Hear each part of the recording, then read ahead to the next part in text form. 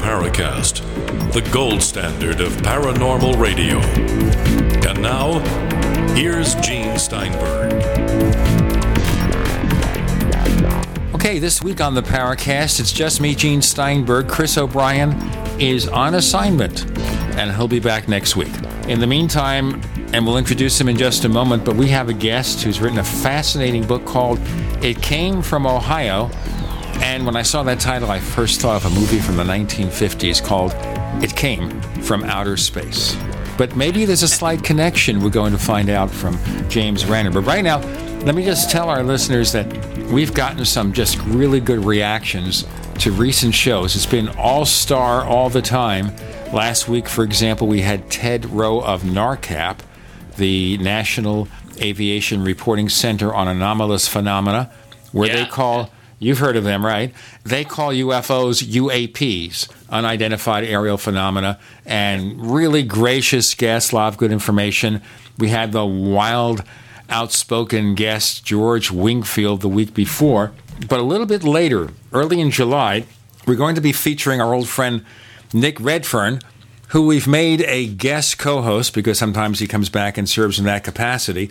But every year he comes out with a couple of really fascinating books, and his latest one is called Close Encounters of the Fatal Kind, subtitled Suspicious Deaths, Mysterious Murders, and Bizarre Disappearances in UFO History. That's coming in early July, Nick Redfern. But today, it came from Ohio. The author is James Renner. He's a journalist, he's a blogger, a novelist, and in his spare time, it says here, he hunts serial killers. Better you than me, James.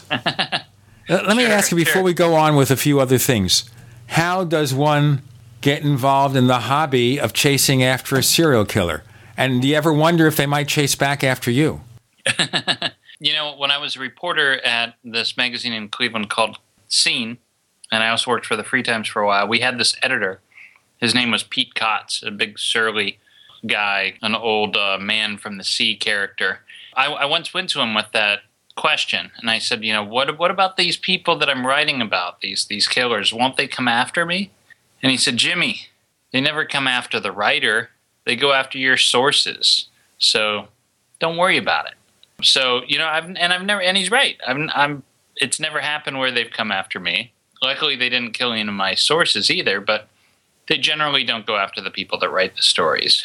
That assumes a measure of sanity or insanity, and I don't want to start a trend.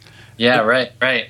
Now, let me tell you another story. Now, back in the 1970s, I was working as assistant news director for a country radio station in Charleston, South Carolina.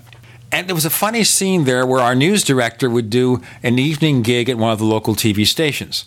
And you'd see him wearing this sports jacket or suit every night. And one evening, live on the air, they pulled his desk, the anchor's desk, away from him, and he was wearing shorts. So, James Renner, obviously we're doing radio, and we only see a picture of you somewhere in the woods, probably escaping a serial killer, with a sign on your left. I'm going to ask you what that sign reads in a moment. But let me ask you, are you wearing shorts? You'll never know. You'll never know. I could be in my tidy whities and a T-shirt on this end. I'll leave it to your imagination or your deepest, darkest nightmares, I guess. But no, it's good to know I can get away with that. I'll play some pocket hockey on this end. Remember, radio is the theater of the mind. Or they said a mind is a terrible thing to waste. So if it comes to wasting minds, we're here to do it. All right, let's talk about your book. It came from Ohio. Yeah. What inspired you to get involved in the weird, the unusual, the paranormal?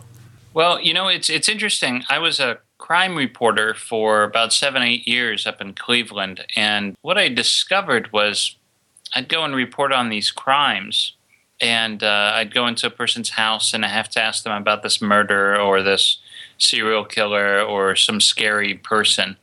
And we talk about that case, and then it got to the point where I realized that some people just wait until they find somebody that collects stories. And as soon as they knew that I was interested in collecting stories, even though I was there talking about a different case, they would invariably want to tell me about this one weird thing that happened in their life, or this one weird story that they heard around the campfire when they were little. And I think people just give reporters, they kind of download all the weird stuff that's ever happened to them. And so I started collecting these random little bits of bizarre stories from across Ohio. And then in my spare time, I started looking into them the way I would research a crime. And I would go after sources, original source material. And I wanted to collect maybe about the top dozen or 13 different, what I consider the most credible, weird stories in Ohio history. And so that's kind of how the book came out over the course of about 10 years. Now, this is not a large book here. It's a pretty small book. It comes up to being like 112 pages or plus the cover.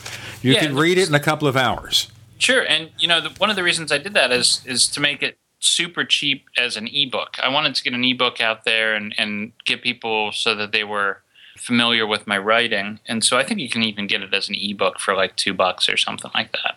All right. So there is no excuse for anyone in our audience, we have a worldwide audience, not to get a copy if it came from Ohio. But let me ask you the most obvious question our listeners will wonder about. Have you personally had any unusual experiences you'd like to reveal?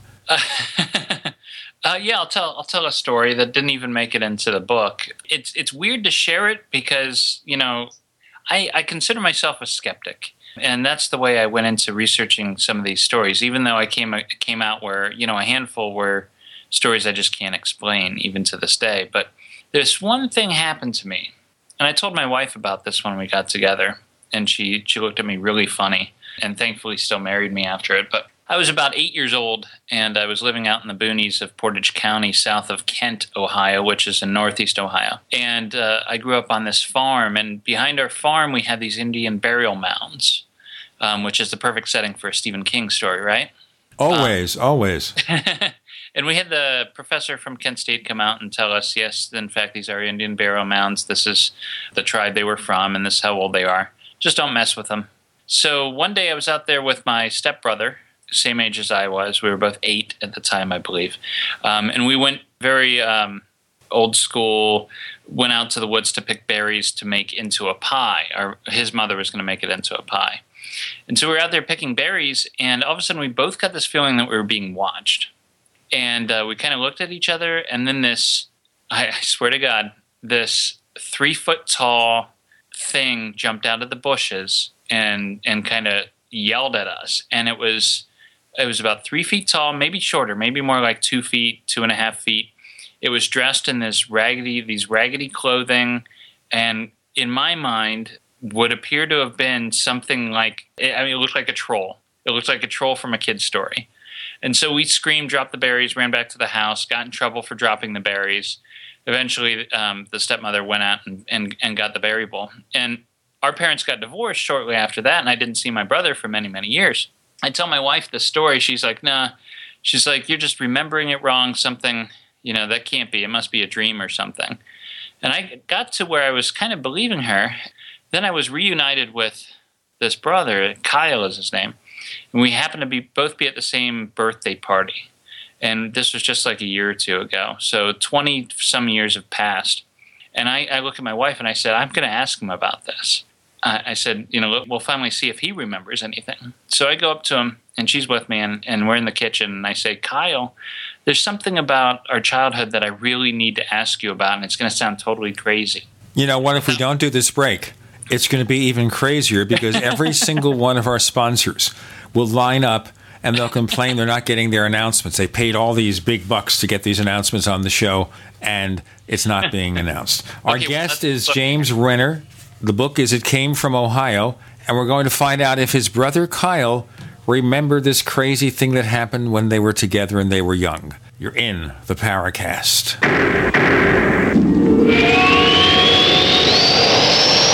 First came Attack of the Rockoids, and it was a critically acclaimed success. And now there's The Coming of the Protectors. A former military intelligence man is contacted by a space woman in a dream that turns out to be a nightmare because evil forces on her distant planet are planning to conquer the Earth. This is gripping science fiction of the classic kind. Attack of the Rockoids and the Coming of the Protectors. Find out more at rockoids.com. That's Rockoids, ROCKOIDS.com. So here's what happened. I was placing an order online. The site went down. It took hours before it returned, but I'd already placed the order with another company. If your site goes down, you could lose business. And if you have a business or personal site, you'll want to know it's easy to run and it will stay online. At iWeb, your site is hosted on one of the most reliable networks in the world. Talk to a sales rep at iWeb.com. Use the promo code TechNightOwl for a special discount. Friends, this is Alex Jones for MidasResources.com. For more than 15 years, I have exclusively used Midas Resources for all my precious metal needs. Whether it's bullion or collectibles you're looking for, Midas Resources is simply the best. I own my gold as a hedge against inflation.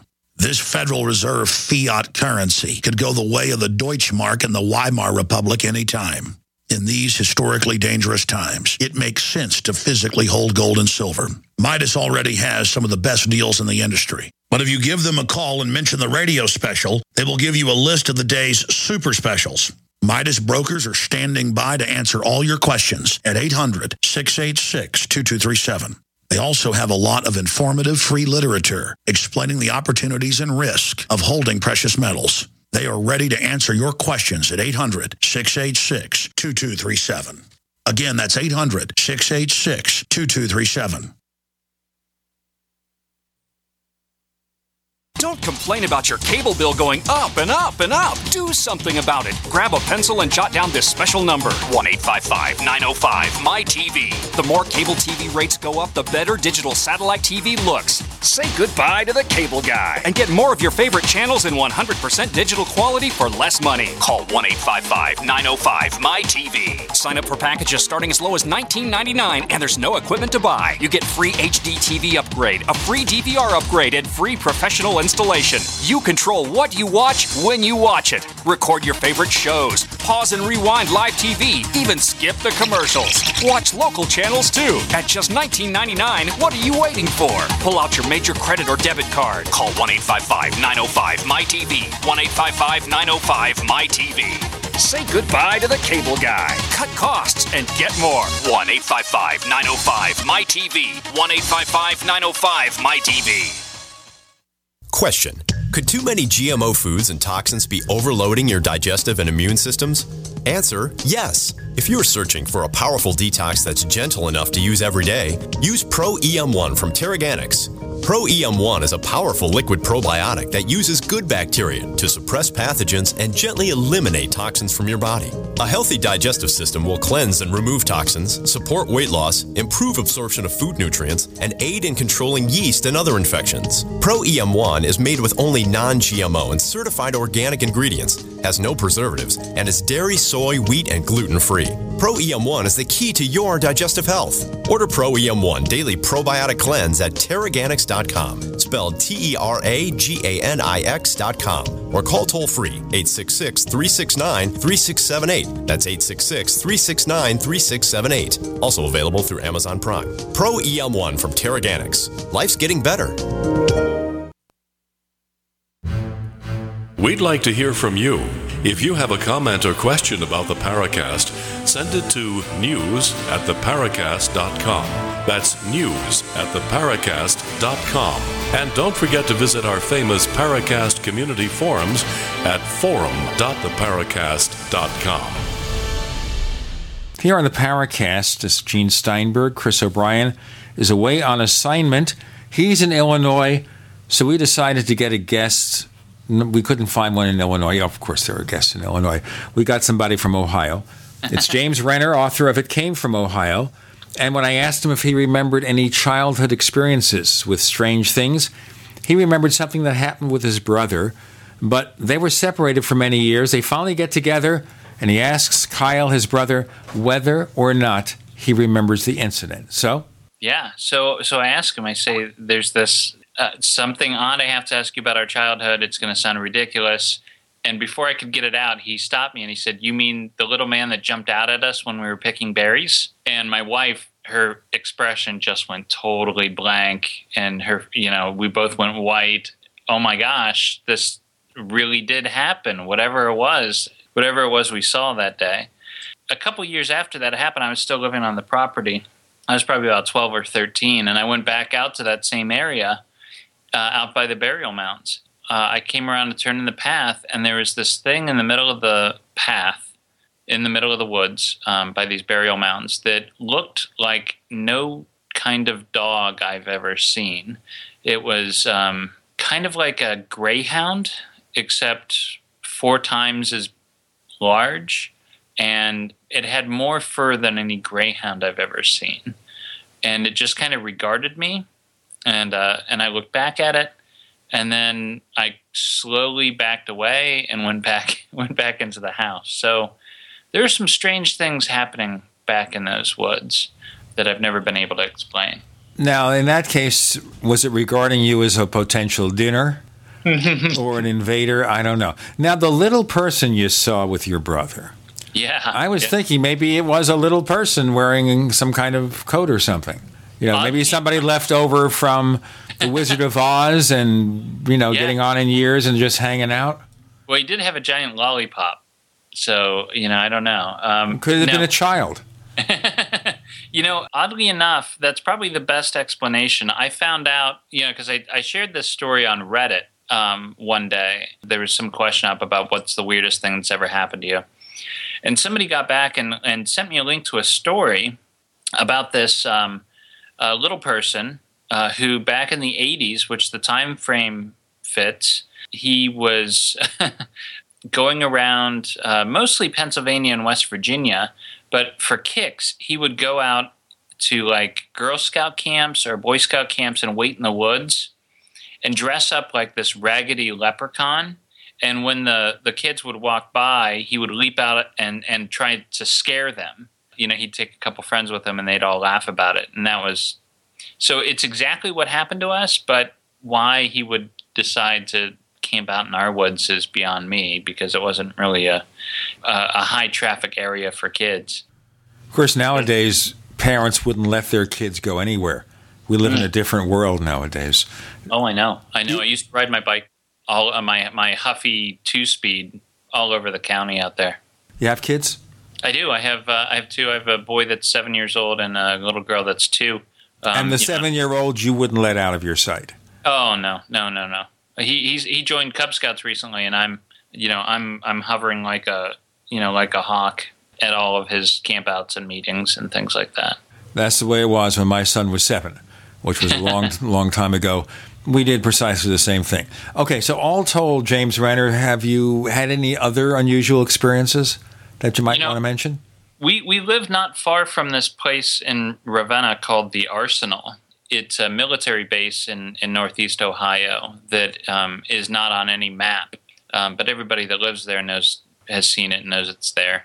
They just call it the Arsenal. I don't know what the real name is for it, but there are a lot of reports about lights, strange lights around the area. And on a couple occasions, my father and I actually saw some strange lights in the sky, 4 or 5 in a formation that would get straight above you and then disappear, or things in the distance. And I lived actually where I grew up out there by the Arsenal is one township over from this famous case where a Portage County deputy and his partner back in 1966 encountered a flying saucer and chased it all the way into western Pennsylvania. I want to ask you about that next. Okay. But let's go back to this military base near you and what you saw. Then we'll go into Portage County. And by the way, that incident found its way in somewhat modified form into one of the early sequences of Close Encounters of the Third Kind. And you also learn how sometimes a UFO sighting is so traumatic as to almost ruin someone's life. We'll get to that in a moment. Let's go back to your experiences. Okay. Yeah, it was mostly that. It was, we'd see these bizarre lights in the sky, and they were unexplained, mostly over the area of the Arsenal. I'd get scared because I'd be little, and my dad played up on that a little bit too, because we're not far from the Goodyear blimp hangar. And I remember one day I'm in the house and he comes running inside and says, "The lights are back, the lights are back. It's right above us. I think it's an invasion." And I go running out to see what it is, and I look up in the sky and there's just hovering above our house are these bright lights just right out of Close Encounters of the Third Kind. And I thought, oh my gosh, this is it. Flying saucers have invaded us. And then all of a sudden the lights formed into the brand that is Goodyear. And I realized it was the blimp. So in large part, what you saw was probably something conventional.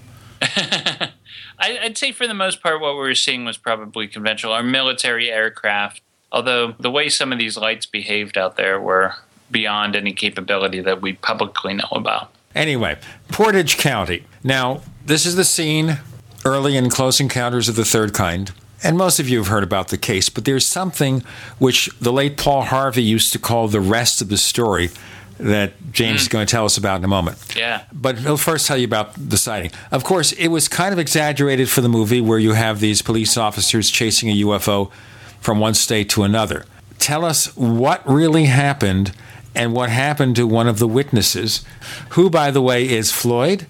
Let's go on. So, yeah, the story begins in 1966. And we have 35 seconds left, so let's start it here and continue in the next segment. Go ahead.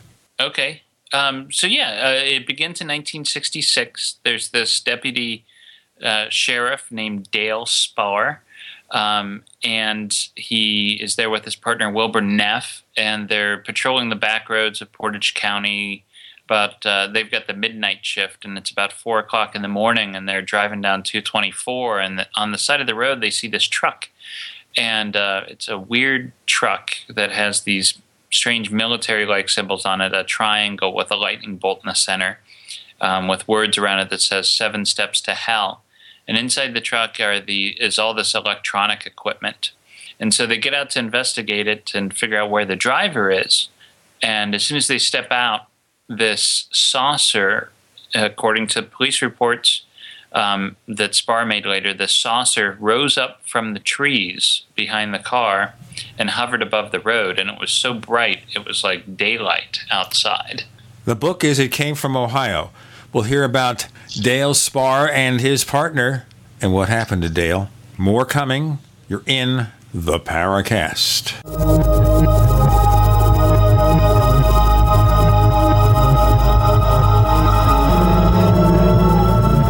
Minds think alike. The network for the independent-minded. The Genesis Communications Network. GCN. Is there a secret UFO agenda? Do strange creatures from the darkest corners of the mind roam the earth? Is there evidence for mind control, time travel, or devious government conspiracies?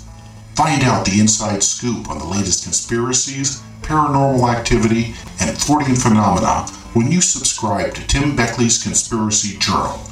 It's jam-packed with stories, special book and DVD promotions, and the best news, it's absolutely free, sent right to your mailbox. Plus, a bonus free email newsletter sent out every Friday. Simply send an email with your name and address to Mr. UFO at webtv.net. That's Mr. UFO at webtv.net. Find out what they don't want you to know.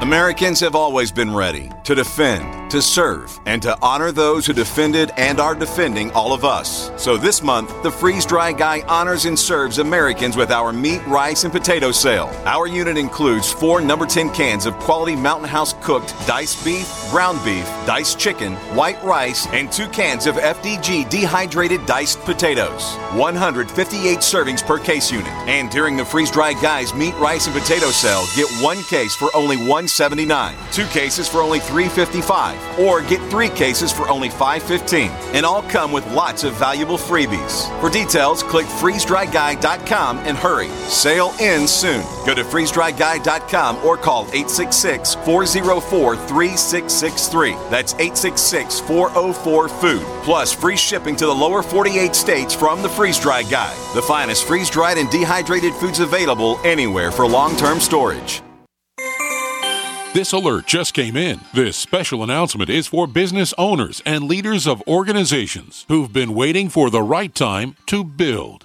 General Steel has made it impossible to wait any longer with rock-bottom prices that could save you thousands. That's right, General Steel, America's leader in pre-engineered structures, is offering buildings at prices you will never see again. Don't miss these prices. A 50 by 100 for $35,000. You heard right, that's 5,000 square feet for $35,000. Manufacturers, if you need a larger building, try a 100 by 100 commercial building for $129,000. You can't afford to rent with these prices. Imagine a 70 by 100-foot church building for under $69,000. With the economy improving and interest rates still at historic lows, you can't afford to wait. So call 866-91-STEEL. Lock in your price now. Call 866-91-STEEL. That's 866-917-8335. There are many things the human body can do very well, but maintaining the proper pH level isn't always one of them. That's where AlkaVision Plasma pH Drops can make a world of difference. AlkaVision Plasma pH Drops helps your body do what's natural. Just a few drops a day helps rid your body of harmful waste and acid while promoting health and restoring vibrance and energy. Alkalizing boosts your immune system and can help fight headaches, irritability, cramping, and insomnia. Alkalizing also helps the body fight depression and even bone loss. To learn more about the importance of alkalizing and how you can find life-changing and vital balance, please visit AlkaVision's brand new website at alkavision.com. Same great products, but now easier to use and more informative than ever before. To get your very own Plasma pH Drops for just $29.95, call 800-518-7615 or visit alkavision.com. That's ALKA vision.com. Alkalize your body and supercharge your health at the new alkavision.com.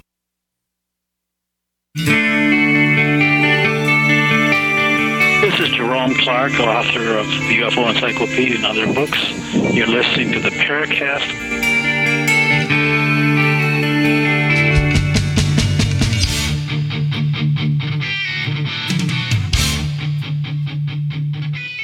James Renner joins us. The book is It Came from Ohio. We're exploring all the weird cases.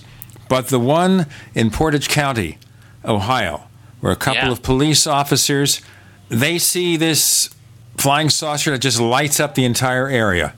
Mm-hmm. What happened next? It's like daylight, and so Dale radios in to dispatch and describes what they have out there, and he describes it as, I think Wilbur described it as an upside-down ice cream cone.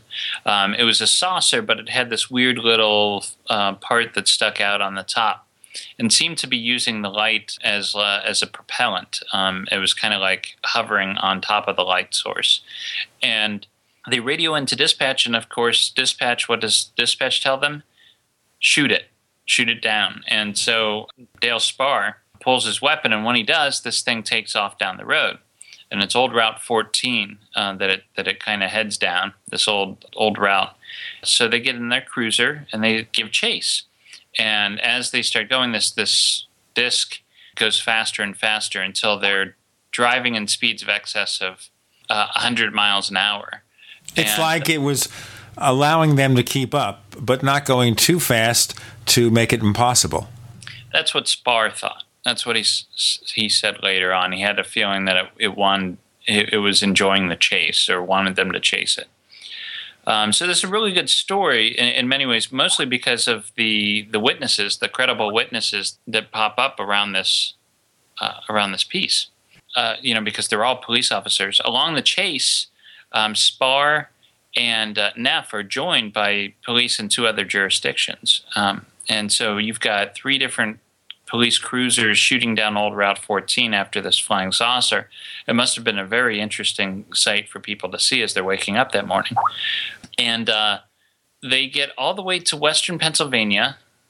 They cross the border into PA, and just as they're getting across the border, the cruiser starts to sputter. It's just had too much. They've driven it too fast and too hard. They pull into a gas station. The cruiser finally stops. It's dead. It never drives again. And the disc hovers for a minute and then shoots up into space, never to be seen.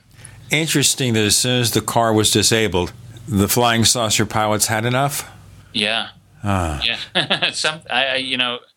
I have my own theories as to where it came from, but that's the general story that I had heard growing up, because I grew up not too far from where this happened, and it was always a rumor. And so it was one of the stories I looked into. And you alluded to Paul Harvey, right? The rest of the story, and eventually I did get the rest of the story. Now, understand here, officially the Air Force said it was something conventional. Well, actually, okay, yeah, that's another part of the story we should mention. Or at least the Air Force did, but maybe Dr. J. Allen Hynek didn't. Mm-hmm. So after the sighting, Spaur and Neff return home. Somebody gives them a lift back. The cruiser never works again. They might have ridden with the tow company. When they get back, Project Blue Book arrives a couple days later, led by Hector Quintanilla and J. Allen Hynek, of course. And they come into town and they interview Spaur and Neff and the other officers involved in the chase. And actually, Quintanilla speaks to the newspapers and says that what they were chasing was the planet Venus. This is what Spaur saw rising from the trees and lighting up the ground like it was daytime and chasing all the way into western PA. You see, Venus was moonlighting. It didn't like being a planet all the time and having a hot surface, so it decided to moonlight. Go ahead. Yeah, right. So Spaur was so angry at that. And, of course, the papers picked up on that, and they just had their fun with it. They made Spaur look like this kind of bumbling idiot that chased Venus all the way into PA and really gave him a hard time. He ended up, the last anybody had heard from Dale Spaur before I reported on it and started researching the case was about 6 months after the UFO incident. A reporter found him living out of a hotel, eating peanut butter and jelly sandwiches on making $50 a week. He had lost his job as deputy sheriff. He had lost his family. He had gotten a divorce. And it was all traced back to the story in that night with the UFO, and it completely destroyed his life. Now, understand something. Before I got a hold of you, I was doing some research on this story. Oh. Okay? And it was helping out James Fox and Tracy Torme, where they have a motion picture called 701, the movie. And I did some research for them. And they wanted to decide whether to include this case or not. So I did some research, and everything that you check online ends at the fact that Dale Spaur was found 6 months after the incident, living in a cheap hotel, having given up his entire former life. Yeah. But you, amongst everybody, decided to find out what happened next, because that's back in 1966, and you're working on the book in the 2000s. Mm-hmm. So what happened to Dale Spaur? Well, I got lucky. What we did was we published the original story about this incident in Scene magazine, and shortly after it was published, I got an email from Dale Spaur's son. His name, he goes by James Evans now because he was adopted by his stepfather after his parents got a divorce. But he looks exactly like his father. Dale Spaur was a abnormally large man, just all around big. I think he was 6'7". It's hard to come across in the pictures, but just a giant. And his son's the same way. His son's just a big guy. He was in the Marines and not the type of guy you'd want to mess with. And we met up at a place called Mike's Place in Kent, which was a very appropriate place to meet because anybody from that area knows Mike's Place is the seedy restaurant with the giant X-Wing fighter parked out front that the owner made out of old fabricated steel. So we met inside, and he told me the rest of the story about what happened to his father, and it's just as interesting. According to his son, and I've checked this out enough to verify that Spaur was where he said he was this whole time. According to his son, after he was in that hotel living on peanut butter and jelly sandwiches, he decided to move back to West Virginia, where his family was from. And he got a job in a mine out there, an old coal mine. And one day, he was in the lift, and it malfunctioned. He fell down this shaft and broke his back and several other bones, and ended up in this coma for about a month. And James remembers going to the hospital to visit his dad when he was still in the coma. and in this hospital, and he was in the waiting room, or in the hallway right outside his room with his mother. And it was time for the daily cleaning and sponge bath. And the nurse goes in to take care of his father, who, mind you, is still in a coma. All of a sudden, and has not had a chance to talk to any of the doctors or nurses. They don't know anything about the story in Ohio. All of a sudden, the nurse screams and goes running out of the room. And when they finally calm her down, they asked her what's wrong. And all she would say was, "That is not a human. That man is not human. There's something inside of him." And so that's always kind of given me the creeps. And so Spaur eventually woke up a couple weeks later and recuperated. He moved to Lakewood and bought a bar called The Avenue, I believe. A very popular bar on Detroit Street in Lakewood, Ohio, which is by Cleveland. And that's what he did for the rest of his life. He bartended and ran this bar with his new wife up in Rocky River. And he did that for about 20 years until he eventually died of natural causes. The one other thing that James told me was that he remembers being at his funeral, his father's funeral in 1982, I believe it was. And this tribe of Native Americans showed up at the funeral. All right. That's a good cliffhanger. Why did the tribe of Native Americans show up at Dale Spaur's funeral? James Renner joins us. You're in the Paracast.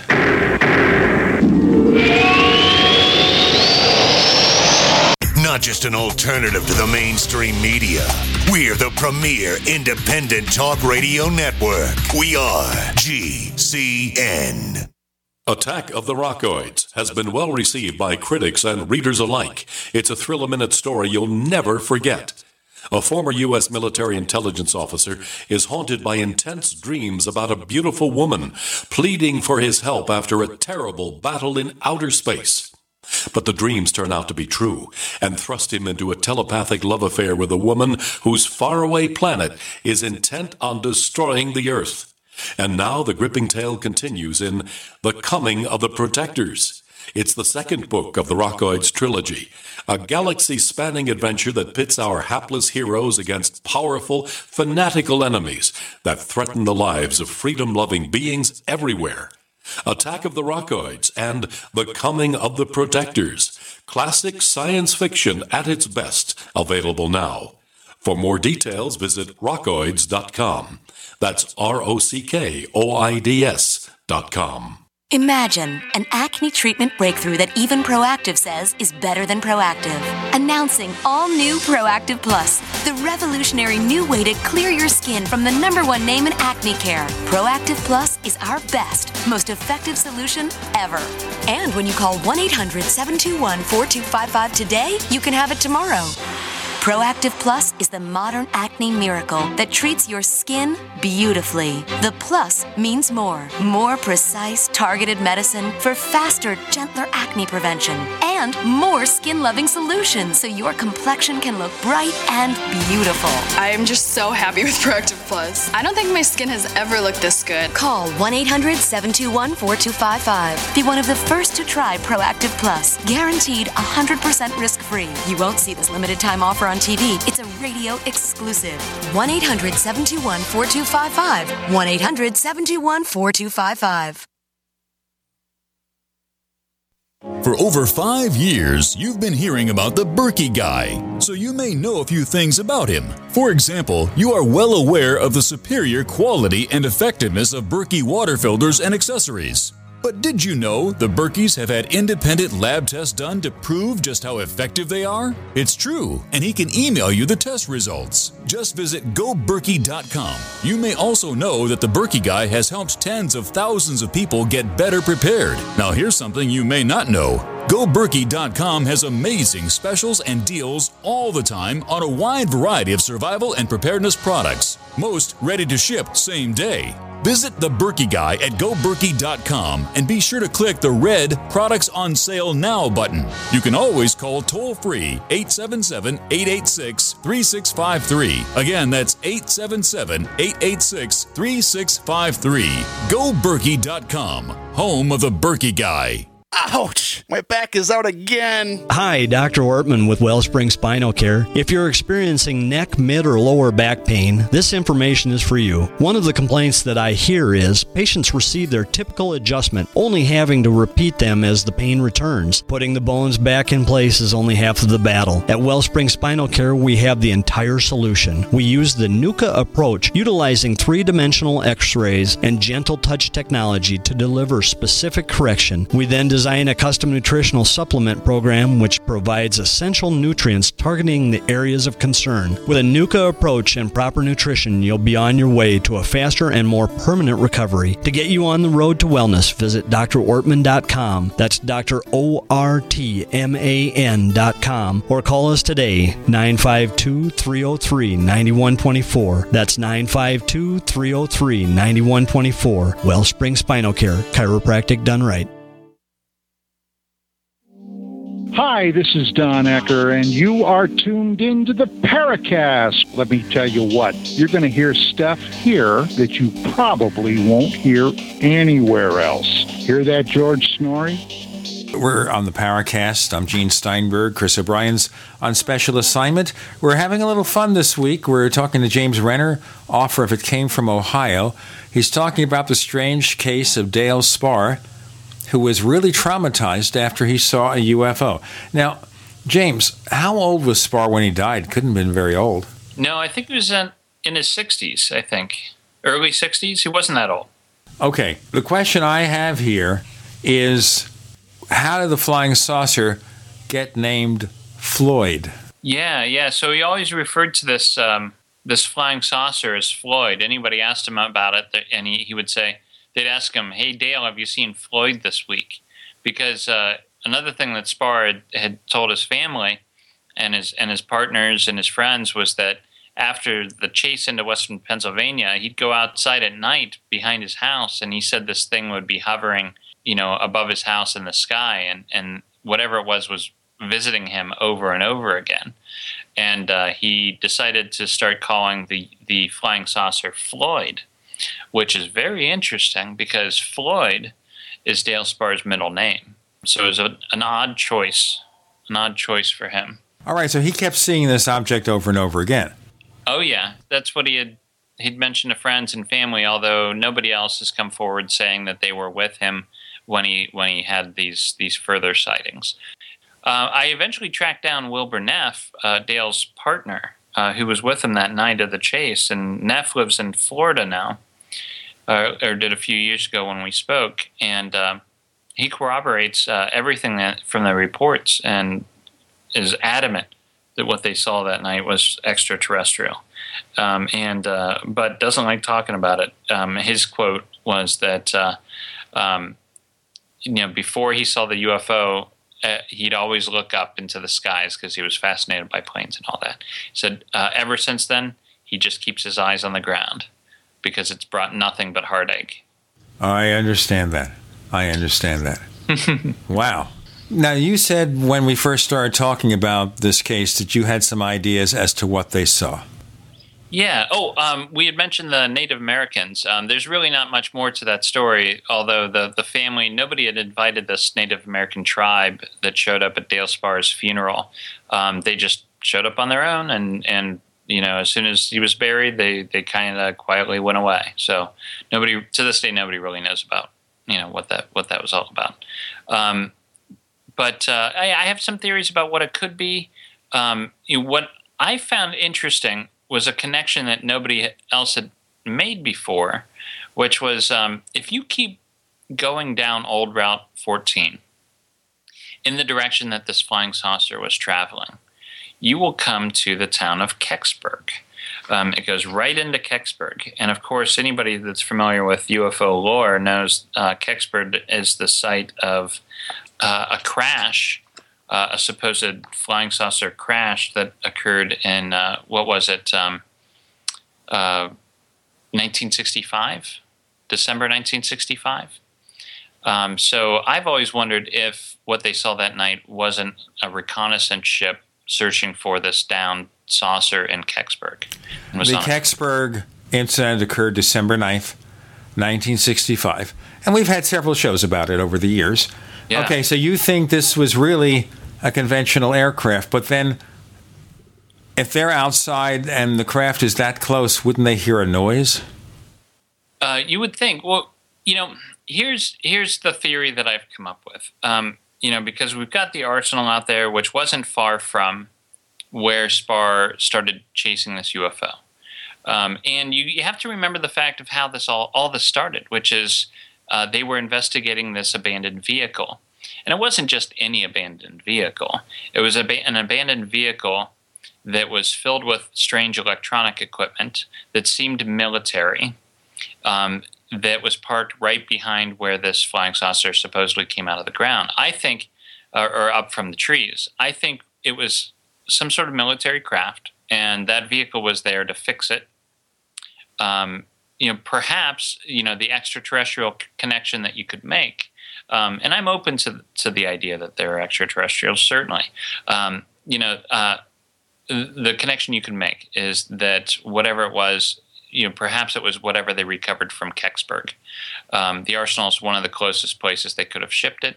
Maybe they decided to give it a test flight. Let's see if we can get this baby up in the air. And it came down in the woods. They sent a guy to fix it. And when it came up, oh my gosh, there's cops here. We got to get out of here. We can't let them see us drive it back into the arsenal. So perhaps that's what happened. That's the best explanation I can come up with. Well, it's a conventional explanation. Whether it fits the facts, I don't know. But certainly the thing here is, though, if it was a conventional aircraft, you think a middle-aged police officer would be smart enough to know that and not get completely freaked out over it. Well, I guess it depends on what your definition of conventional is. I certainly don't think it was a plane. I think it was either something that was recovered from Kecksburg. I guess what I'm trying to say is I think it was being flown by humans. Was it a recovered extraterrestrial craft, or was it something that the military was designing in secret? I think it could have been either one of those. So I guess conventional is the wrong word. It certainly wasn't an airplane or anything like that, but I do believe it was piloted by human intelligence. Now, have you done any further studies into UFO cases? Certainly this is one of the more notable ones, particularly in the way that Dale Spaur's life was so screwed up after it happened. Have you found any other cases worth mentioning related to UFOs? I like this case there's another case in here I talk about It Came from Ohio, this case out of Mansfield.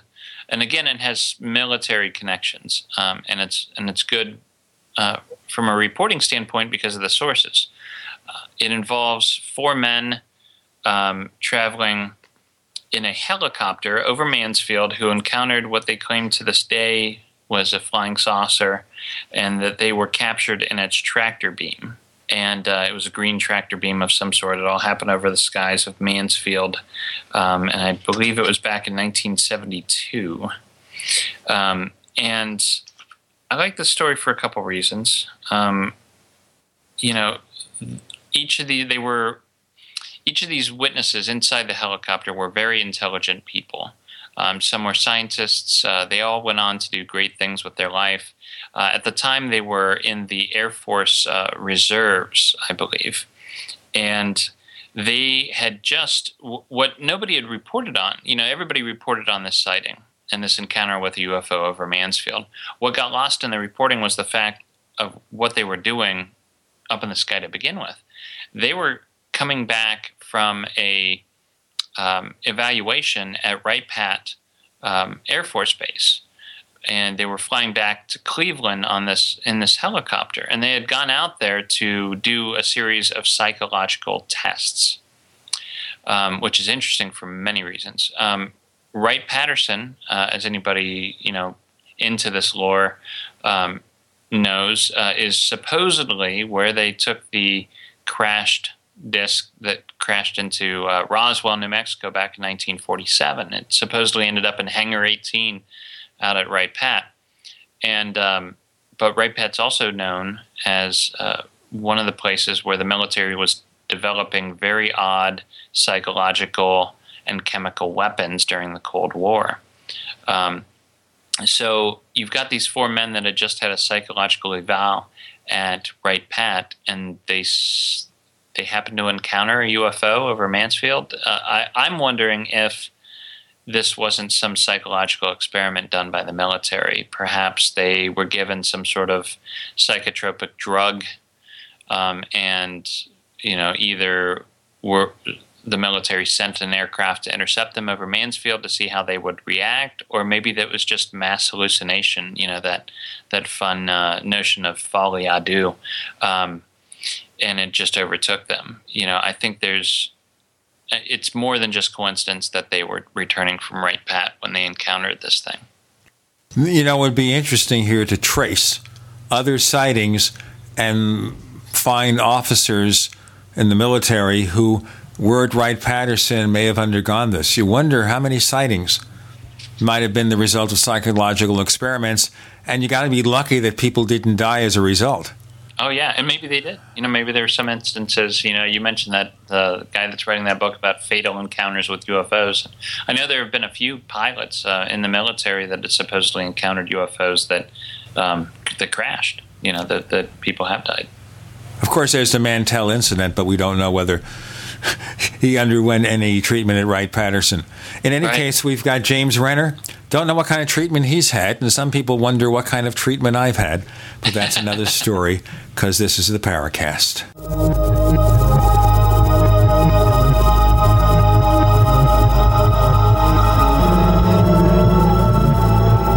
Free from the shackles of corporate America, we're the place for independent thinkers. GCN. Hi, this is Ted Anderson. If you'd like to listen to GCN programs on the go, I have great news. GCN has created a Droid and iPhone application, and it's free. Just as easy as going to GCNlive.com, click on the banner, and download. Before you know it, you'll be listening to your favorite hard-hitting GCN shows, live or on demand, right on your Droid or iPhone, 24/7 and on the go. So download the Droid and iPhone app free by clicking on the banner at GCNlive.com. Thanks again for listening to GCNlive.com. Again, that's GCNlive.com. We the people grow cotton, weave fabric, engrave ink, embed strips and fibers to protect from counterfeit and carting to a private bank, having it led back at interest, forcing taxes to service debt. This capitalism, or was Jefferson correct when stating a central bank issuing the public currency is a greater menace to the liberties of the people than a standing army? Hi, Ted Anderson. I'm placing a free silver dollar in a book that explains our monetary system. Call for your copy, 800-686-2237. It's time to understand the system. Call 800-686-2237. That's 800-686-2237. If you need to say happy birthday, happy anniversary, thank you, or simply I'm thinking of you, ProFlowers.com is the key. ProFlowers has stunning bouquets, like the best-selling 100 blooms for $19.99. Plus, ProFlowers will include a glass vase for free. Sending someone a wonderful surprise of beautiful flowers sent fresh from the field is easy. Choose the bouquet you like, pick the delivery date, and each order is 100% guaranteed. Plus, all bouquets from ProFlowers are guaranteed to last at least 7 full days. Beautiful, fragrant flowers, picked fresh and sent to your loved one for lasting enjoyment. To get this incredible savings and send someone 100 gorgeous blooms with a free vase for $19.99, go to ProFlowers.com. Click the blue microphone in the top right corner and enter code PLOW. That's ProFlowers.com. Click the mic and enter code PLOW. The following hour is brought to you by MidasResources.com, your trusted source for precious metals since 1996. Call Midas today at 1-800-686-2237.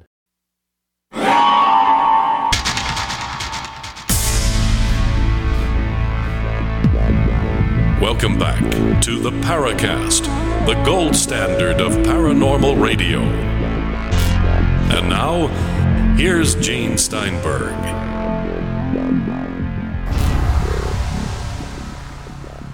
Chris O'Brien's on special assignment. James Renner, author of Came from Ohio, is joining us. And he's regaling us with some very unusual stories that are related to UFOs, but also other weird creatures. By the way, one of our listeners had dropped in a question about Dale Spaur. His name is Burnt State, and he calls himself open-minded and critical.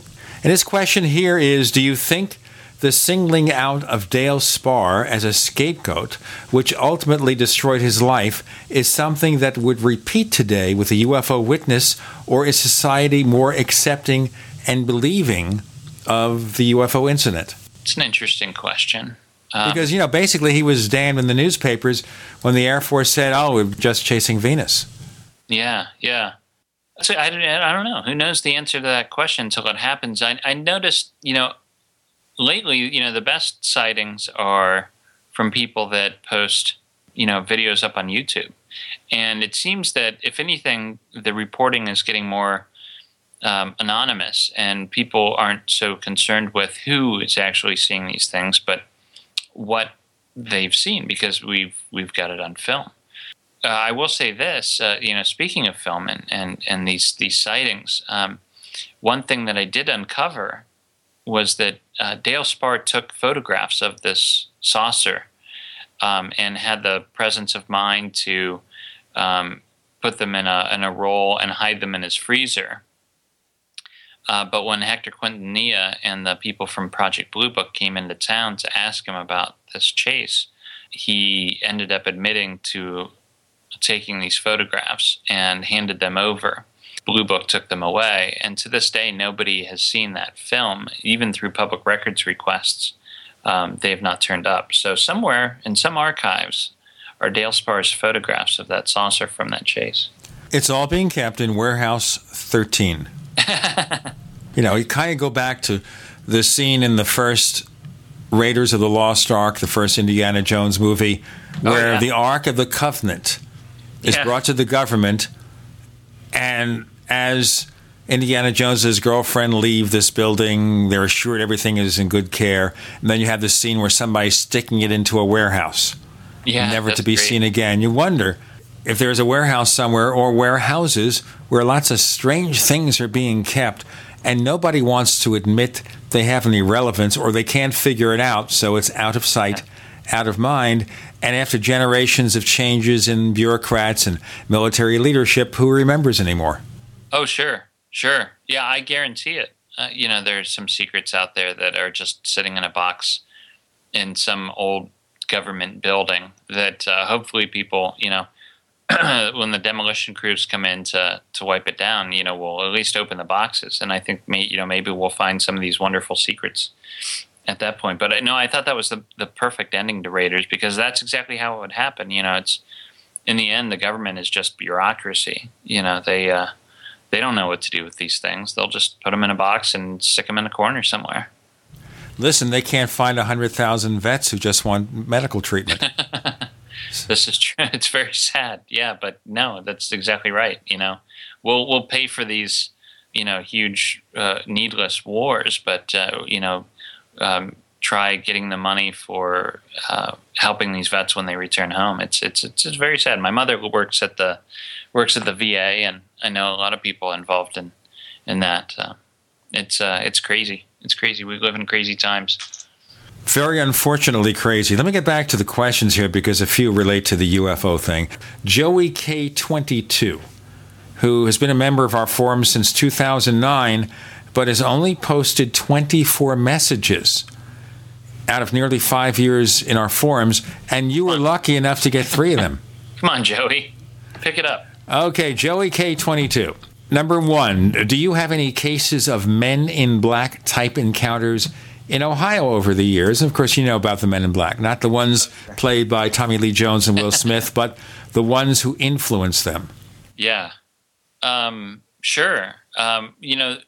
Just outside of Ohio, the only one I've come across that it seemed that was really going on was the Mothman encounter, which is included in It Came From Ohio, because I actually found evidence that the Mothman sightings began in West Salem, Ohio, the night before Mothman was seen in Point Pleasant, West Virginia.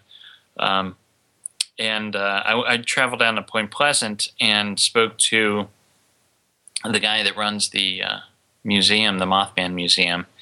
And he says even to this day they'll show up sometimes. And there was a young woman who was running the museum one night and claims that 2 pale-faced men in black came into the store and asked her very bizarre questions and then left and got into this weird shiny car and drove off. They didn't have this little stick that the light glows and they lose their memories. Hey, let me just mention something here. Before we go on with any discussions of Mothman, did you read John Keel's book, Mothman Prophecies? I have not read the whole thing. I've read excerpts and I've looked into it a little bit. But he's a fascinating character. He sure was. I knew him. And in the final years of his life, I actually tried to get him on the Paracast. And this was maybe the last year or two of his life. And if you thought he was crusty when he was younger, he was extremely crusty as an old man. And we made the effort. As a matter of fact, I had a former co-host of this show leave a message on his answering machine. We got his phone number from one of our acting producers, Tim Beckley, who comes on occasionally, give us some ideas for guests. And Beckley gets this nasty call from Keel the next day. Why did you give out the phone number? Okay, now, let me just tell you that when I mentioned that fellow who studies cryptozoology and also serial killers, Lauren Coleman, he has the theory that shorn of all the extra aspects and exaggerations of Mothman, most of them were owls. That's his theory. I would say he's probably right. That's kind of where I came up at the end of my reporting too. But I think it's just as interesting an explanation as anything else. Because if it was an owl, which I think it probably was, it was either of a species that is no longer around, or it was a genetic mutation that allowed it to be, 3 times the size of what it should have been. If it was an owl, it was an owl that was bigger than any owl that we've ever had in captivity. Of course, we would go back to the pale-faced men in black or whatever. Yeah, what are they doing around if it's just an owl? Right, that doesn't make sense to me. Unless it was a genetic experiment, maybe the people over at Wright-Patterson were taking owls and saying, let's make them larger. Sure. We'll screw around with their genes and see if we can grow larger owls. All right. That would be fun too. I don't know. I love that case because it's so weird. It's not the typical UFO sighting or Bigfoot. It's something different. There's that, and the Loveland frog, which is in the same vein of weirdness too.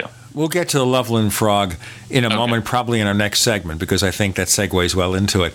But getting back to Mothman, the reason there's any mysticism at all about it or any mystery is because of the crash of the Silver Bridge. But understand here, what's really bad, the tragic state in this country is the fact that a lot of these bridges, especially older bridges, are not in terribly good states of repair. So in terms of silver bridges, there are probably too many of them around the country. With or without a Mothman, they could come crashing down. Yeah. And that's really tragic. It seems to just be a tragic coincidence for sure.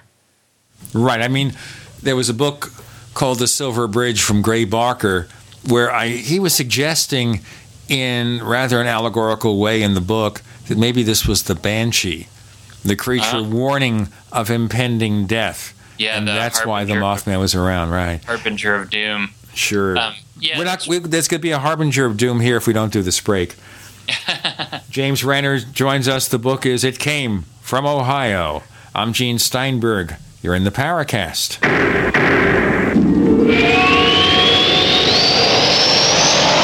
Do you need a website? Well, you can get a great deal on hosting services with Namecheap's legendary coupon code. They're offering substantial hosting discounts on shared hosting, business hosting, VPS hosting, reseller hosting, and even dedicated servers. Namecheap is preferred by millions. It's backed by a money-back guarantee. Use the coupon code LEGENDARY to cash in on the special deal at Namecheap.com, Namecheap.com. First came Attack of the Rockoids, and it was a critically acclaimed success. And now there is The Coming of the Protectors. A former military intelligence man is contacted by a space woman in a dream that turns out to be a nightmare because evil forces on her distant planet are planning to conquer the Earth. This is gripping science fiction of the classic kind.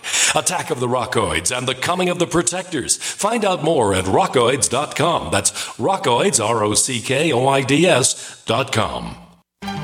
Hi, John Hubner from Midas Resources. Are you tired of watching your hard-earned assets dwindle away? As government spending is out of hand and the Federal Reserve is creating in excess of $20 billion a week, are you tired of stockbrokers gambling away your hard-earned money? Is this market a setup for a crash greater than 1987? Too many of today's policies resemble those that led to the collapse of 1929. This is John Hubner, and that was me in 2007. And we all know what happened when the subprime credit bubble burst. By March 2009, the dollar lost 50% of its value. The entire U.S. banking system was on the verge of collapsing. Like all financial problems of the past, is history about to repeat itself? Call me, John Hubner, at 1-800-686-2237, extension 129, before it's too late to protect yourself. Will the oncoming catastrophe take all private IRAs, 401ks with it? There is a way to protect your hard-earned assets. Call me, John Hubner, at 1-800-686-2237, extension 129. We live in a complicated society. Stressful issues are always popping up. Have you ever been treated unfairly by someone? Have you ever been overcharged for a repair? Have you ever signed a contract or a document? Worried about identity theft? How many times have you been in those unique situations where you just wanted to call an attorney to find out if you're right or wrong, or what your legal rights are? But every time you think about calling an attorney, what do you think about first?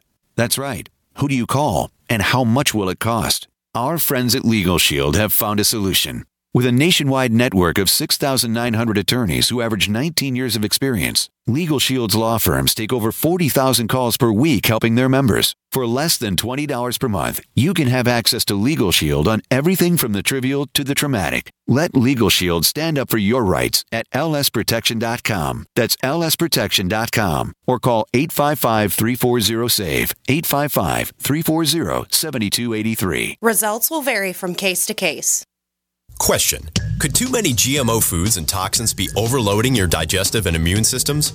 Answer: yes. If you're searching for a powerful detox that's gentle enough to use every day, use Pro EM1 from Terraganics. Pro EM1 is a powerful liquid probiotic that uses good bacteria to suppress pathogens and gently eliminate toxins from your body. A healthy digestive system will cleanse and remove toxins, support weight loss, improve absorption of food nutrients, and aid in controlling yeast and other infections. Pro EM1 is made with only non-GMO and certified organic ingredients, has no preservatives, and is dairy, soy, wheat, and gluten-free.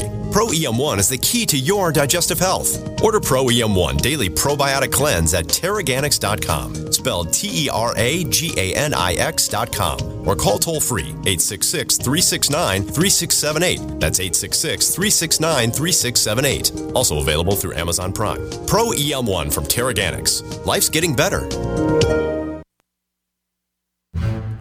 We'd like to hear from you. If you have a comment or question about the Paracast, send it to news@theparacast.com. That's news@theparacast.com. And don't forget to visit our famous Paracast community forums at forum.theparacast.com. Chris O'Brien is on special assignment with this Adventures Unlimited event and everything. He's in Illinois. He bypassed Ohio, but probably flew over. No, he's coming from Arizona. No way he'd be doing that. But maybe they took a detour. So he was looking for Mothman, just in case. James Renner wrote, it came from Ohio. So let's talk about the frog. From the Mothman to the frog. How's that work? I love this story. And the Loveland frog, it's one of those that I came across that the first time somebody told me about it, I just laughed at them, and you just don't know where to begin.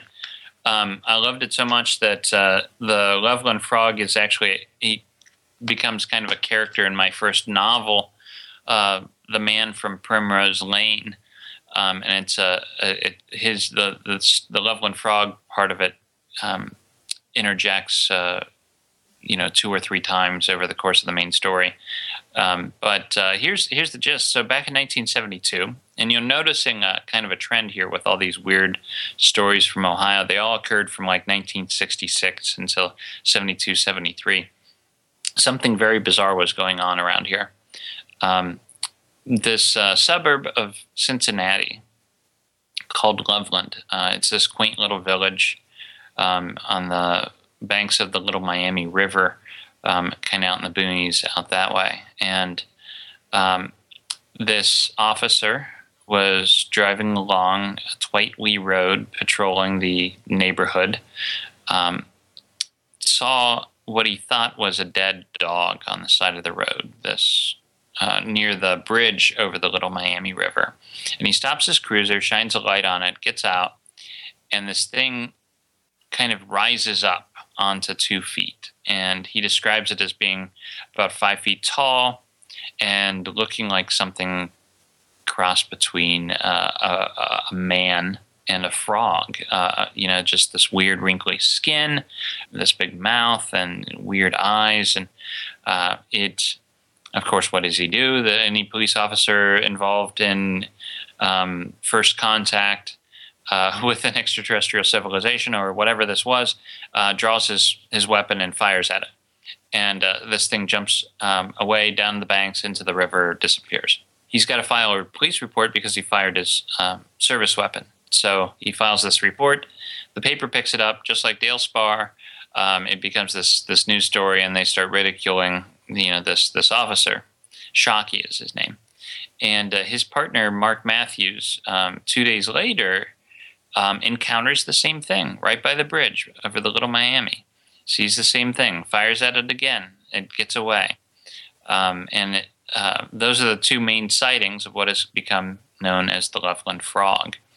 And again, I went into it, I wanted to find the nugget of truth that is behind all these rumors and myths. And so the first thing I did when I went down there, of course, is to try and contact Ray Shockey, this officer that encountered the Loveland Frog, and he's never given an interview about it. And his partner, Mark Matthews, has only talked to one other reporter, and it was when he finally talked, he kind of discredited his own story and said, it was probably just an iguana that got loose from somebody's cage. And so I asked Shockey about this, and he didn't want to talk about any of it. He's like, it gives me nothing but grief, and everybody makes fun of me. And I said, okay, and I'm turning to leave, and he stops me. He says, well, I will tell you this. It wasn't an iguana. And I said, well, what was it? And he said, it was much bigger.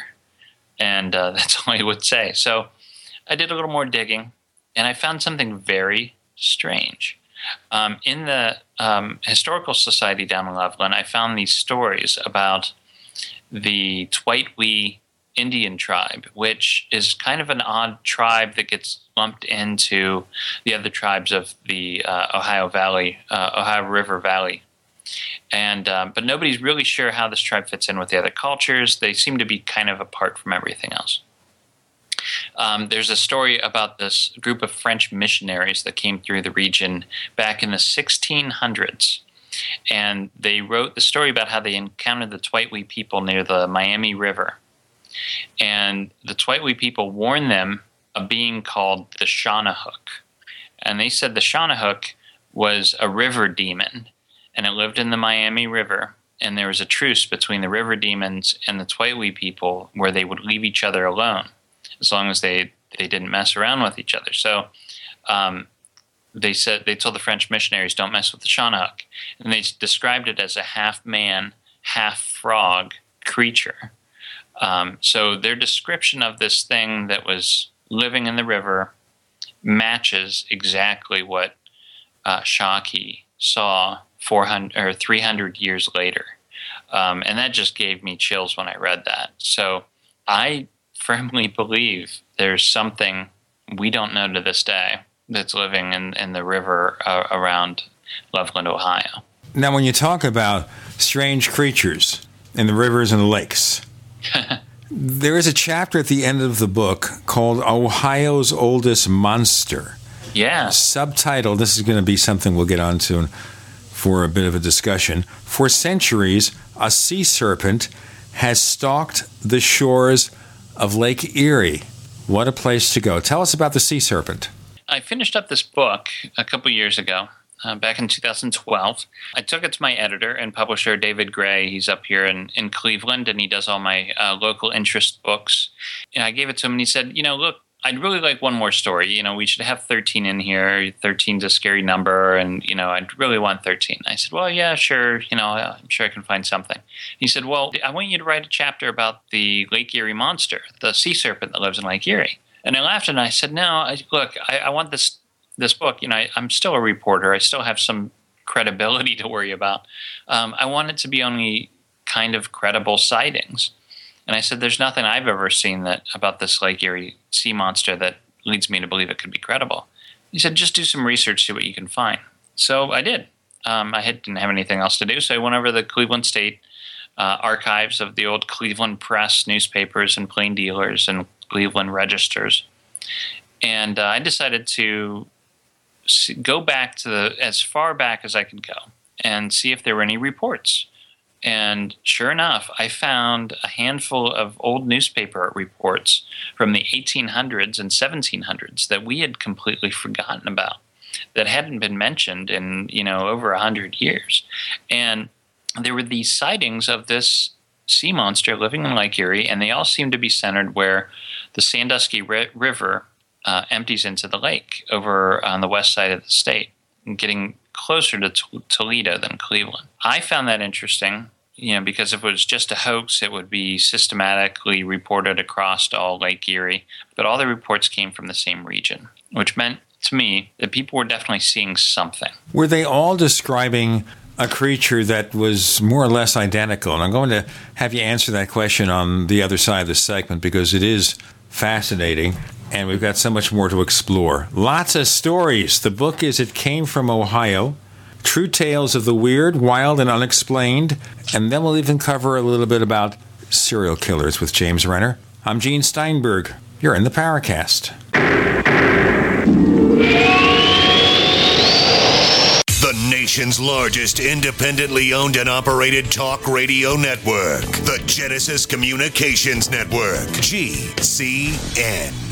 Graphic Converter is the image manipulation tool for the rest of us. It does not use any database. You get full control of all your files. Want to view the images of a folder? Drag it into Graphic Converter, and a powerful browser opens up to show your image files. You could use it for slideshows. You could use it to import images from digital cameras or from scanners. Need to do some image editing? You can do that too in Graphic Converter. Also print catalogs. Convert from so many formats I can't even list them. Download now to see if Graphic Converter is good for you, like 1.5 million other users. Guess what? You could save money when you buy Graphic Converter. Use the coupon code Night Owl. Use the coupon code Night Owl to get a special price for Graphic Converter. Go to lemkesoft.com. That's LEMKE soft.com. lemkesoft.com.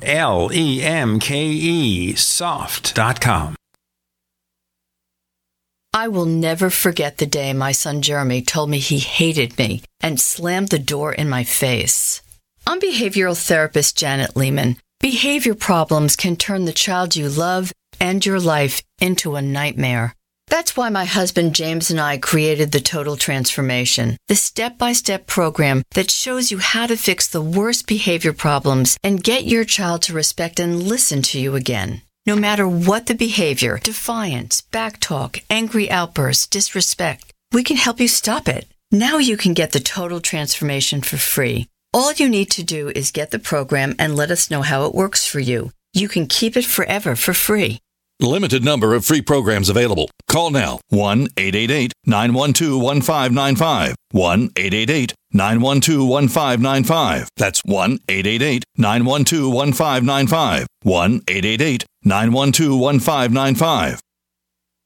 At 30dayfoodsupply.com, you can now purchase a one-of-a-kind product not available anywhere else. A meatless burger dry mix in 4 delicious flavors. With our new Oregon Trail Foods vegan burgers, all you do is add water and fry. They need no refrigeration. They're packaged in Mylar bags with an oxygen absorber for a long shelf life. They're non-GMO. They're gluten, soy, nut, and chemical-free, but they're loaded with flavor. And a good source of carbs and protein, yet low in sodium. Flavors include Italian, spicy Mexican, 6 vegetable, and black bean olive.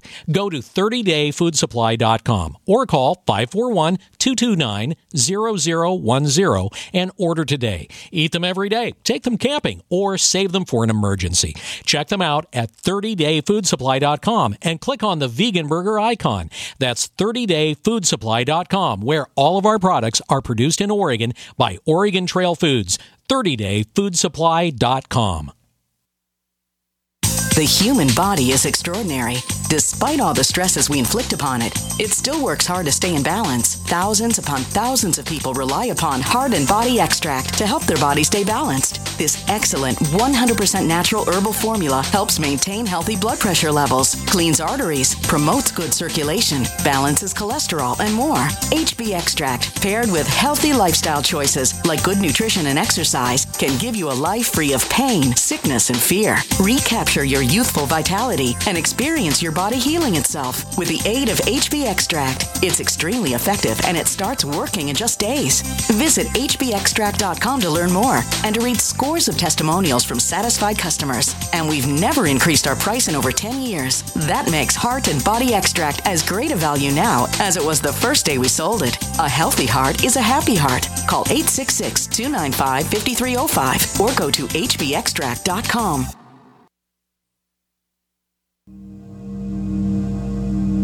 This is Leslie Kane, and I'm with the Coalition for Freedom of Information, and you are listening to the Paracast. Here on the Paracast, Chris O'Brien on special assignment. The book we're talking about with James Renner is It Came from Ohio. So looking at the Lake Erie sea serpents, do they all fit a specific description? They do. They all seem to be not the typical, when you think lake monster, you think Loch Ness monster. You think it looks like an old plesiosaur, right? These all were more like a giant eel or something along those lines. Nobody really mentioned flippers or anything like that. Just a giant serpent that was on the lake. And let me just read you this very small report. This report is from 1898. A hunter discovered 4 abnormally large eggs buried in the sand on the shore of Lake Erie. Believing the eggs were fossils, the man took them home. And here I'm quoting from the Plain Dealer. This is the major newspaper to this day in Cleveland, Ohio. Report from 1898. He put them in a blanket near the kitchen stove. He forgot about them, but when the family went into the kitchen the day following, they were astonished to see 4 snakes wiggling around the kitchen floor. The reptiles were from 2.5 to 5 feet long, though no bigger around than a broomstick. The Fosters have kept 1 snake, and since last Saturday when it was hatched, it has grown more than 1 foot in diameter.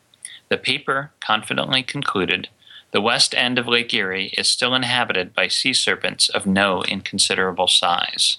That made me a believer. I think there was definitely something in the lake, probably up until about the 1950s. I think it was probably a freshwater snake that has since gone extinct. I think it was some sort of large snake that no longer exists. That's the only explanation I can come up with, because they were definitely seeing something. Well, the key being here is that you're finding conventional explanations for all these things. It's not something paranormal or anything. It is maybe some kind of missing link or a few remnants of a species that no longer populates the world so much. And that's why I still call myself a skeptic for the most part. But I think it depends on what you mean by conventional. To me, a forgotten species or an extinct species of owl, like the Mothman, or a snake like the monster, or this craft that the military might have devised that they encountered over Mansfield. That's as incredible to me as anything that could be paranormal. And I'm not saying I don't believe in the paranormal. The encounter I had with with the little man and the giant dog out in the woods behind my house, when I was 8 years old, I think that was certainly something that was verging into the supernatural and paranormal. Was it I'm a credible reporter, but I have to ask myself, was it some sort of fae creature? Was it some sort of bizarre fairy? Was it, what the hell was that thing? Any idea? Well, if we had the answers, this wouldn't be the Paracast anymore. This would be something about conventional science. But this follows Joey K22's next question, which is actually question 3. We'll get back to question 2 in a moment. What are the most interesting cryptozoological cases you've heard of? We've talked about sea serpents. Yeah. What about, of course, Bigfoot? Yeah. Oh, Bigfoot's always good, for a yarn or a campfire tale. I investigated the Bigfoot sightings here in Ohio. A lot of them are seen around Salt Fork. And I think there's some really good sightings down there that date back into the 50s and 60s. And what surprised me is when I went down to Salt Fork and I started talking to the rangers that work there on a daily basis, they were the first ones to tell me. And I thought they'd laugh and say, "Oh, get out of here, there's no Bigfoot around." But the rangers are the first ones to tell you there's something in the woods out there, and they're convinced that there's Sasquatch. And I spoke to this one ranger who said he was sitting in the post late at night. It was like 2, 3 o'clock in the morning, and had this feeling that something was looking at him. Turned around and looked at the window that was behind his desk, and there was this hairy creature face thing looking at him, and he jumped and screamed, and this thing kind of jumped back and ran away, and he ran outside to see what it was and couldn't find anything other than this horrible, horrible smell by the window. A professor, I think, a very credible person of some sort, reported seeing a mother Sasquatch and a baby at a lake. And so a lot of Bigfoot hunters go down around a certain lake at Salt Fork and look for this Bigfoot. But I'll tell you, I've been down there, and the woods are enormous, and it's easy to get lost. And if there is a Bigfoot in Ohio, there's plenty of room for him to live down there and never be seen. Okay, do you have a feeling as to what Bigfoot really is? Obviously, they're seeing something. Are they seeing bears? Are they seeing some hermit in the woods who, just left civilization because they had it with the way things are? They lost their job, they lost their family, and they just had to get away? What? Well, the hermit explanation is always interesting. I've always liked the idea that what we're seeing is Wookiees that crash landed on the Millennium Falcon 500 years ago. But that might just be from a comic book I read once. But now, as far as what I really think they're saying is, I don't know. I'm kind of on this one. I might kind of be a believer. I think there really is some sort of missing link. If that's not what we're truly seeing here in Ohio, it's certainly, I think, what we're seeing up in the Pacific Northwest.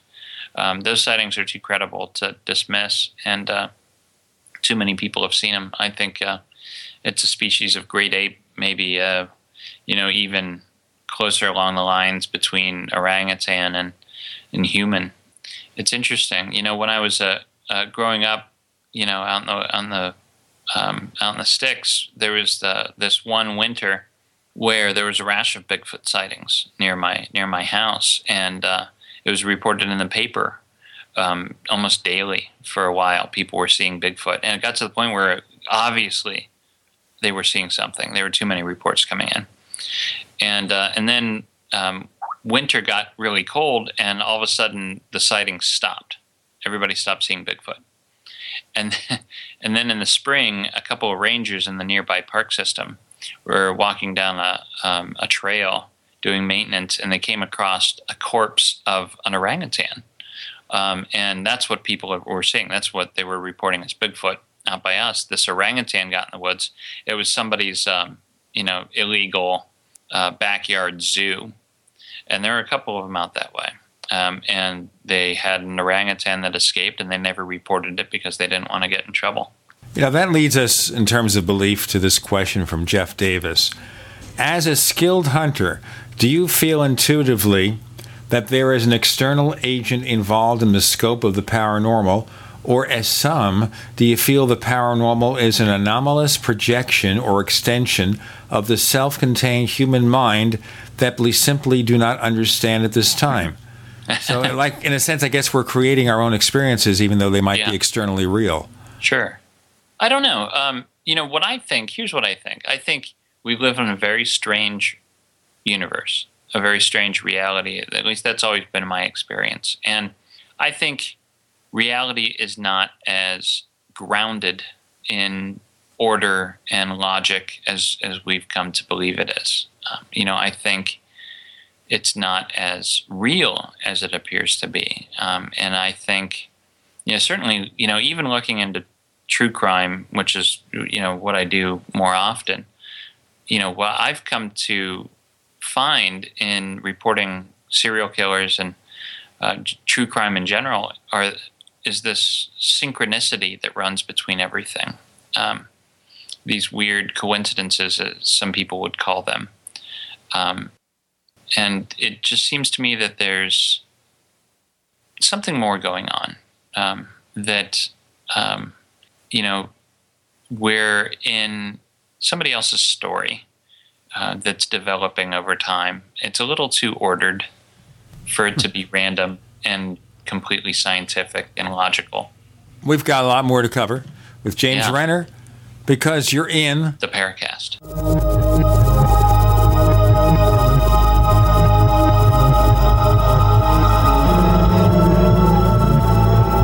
We are the premier independent talk radio network, the Genesis Communications Network, GCN.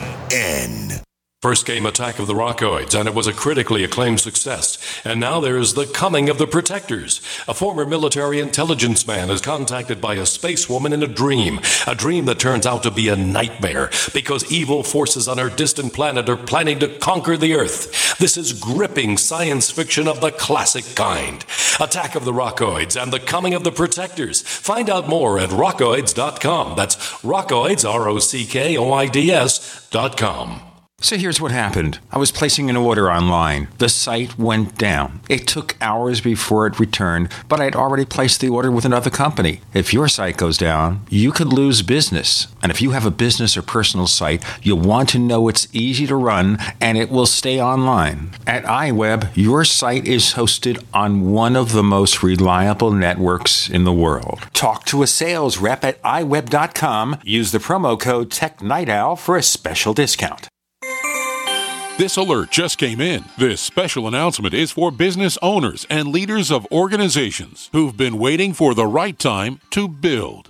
General Steel has made it impossible to wait any longer with rock-bottom prices that could save you thousands. That's right, General Steel, America's leader in pre-engineered structures, is offering buildings at prices you will never see again. Don't miss these prices. A 50 by 100 for $35,000. You heard right, that's 5,000 square feet for $35,000. Manufacturers, if you need a larger building, try a 100 by 100 commercial building for $129,000. You can't afford to rent with these prices. Imagine a 70 by 100-foot church building for under $69,000. With the economy improving and interest rates still at historic lows, you can't afford to wait. So call 866-91-STEEL. Lock in your price now. Call 866-91-STEEL. That's 866-917-8335.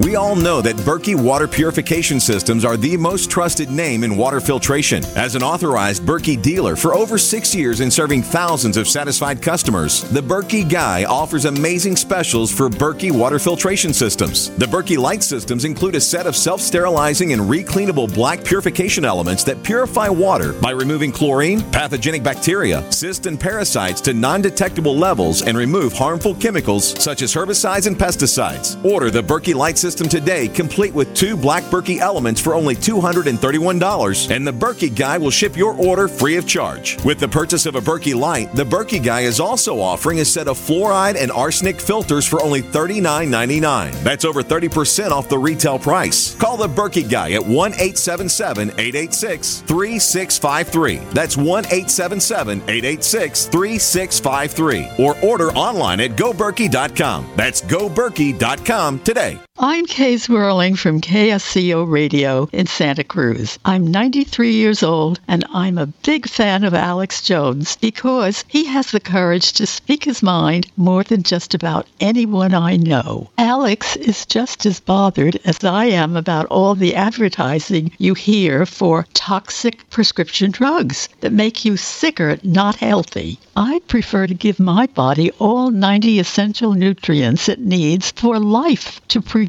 disease, not compound it. My favorite complete supplement is Beyond Tangy Tangerine from Youngevity, which I take every day along with EFA Plus and Beyond OsteoFX. I recommend you go online to InfoWarsTeam.com to purchase these products and make them part of your daily regimen to get healthy and live longer. InfoWarsTeam.com.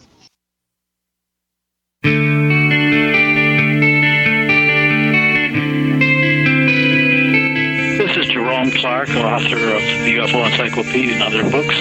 You're listening to the Paracast. James Renner is joining us. The book is It Came From Ohio. Chris O'Brien on special assignment. He'll be back next week. And in the early part of July, we'll be featuring our old friend Nick Redfern, who's got a new book out called Close Encounters of the Fatal Kind. Are people involved in UFO research suffering an early end to their lives? I sure hope not. Let me ask you kind of a left field question from Joey K22. This is number 2 of his questions, by the way. Here's Joey again. Joey's back. Joey, we're waiting for message number 25 next, okay?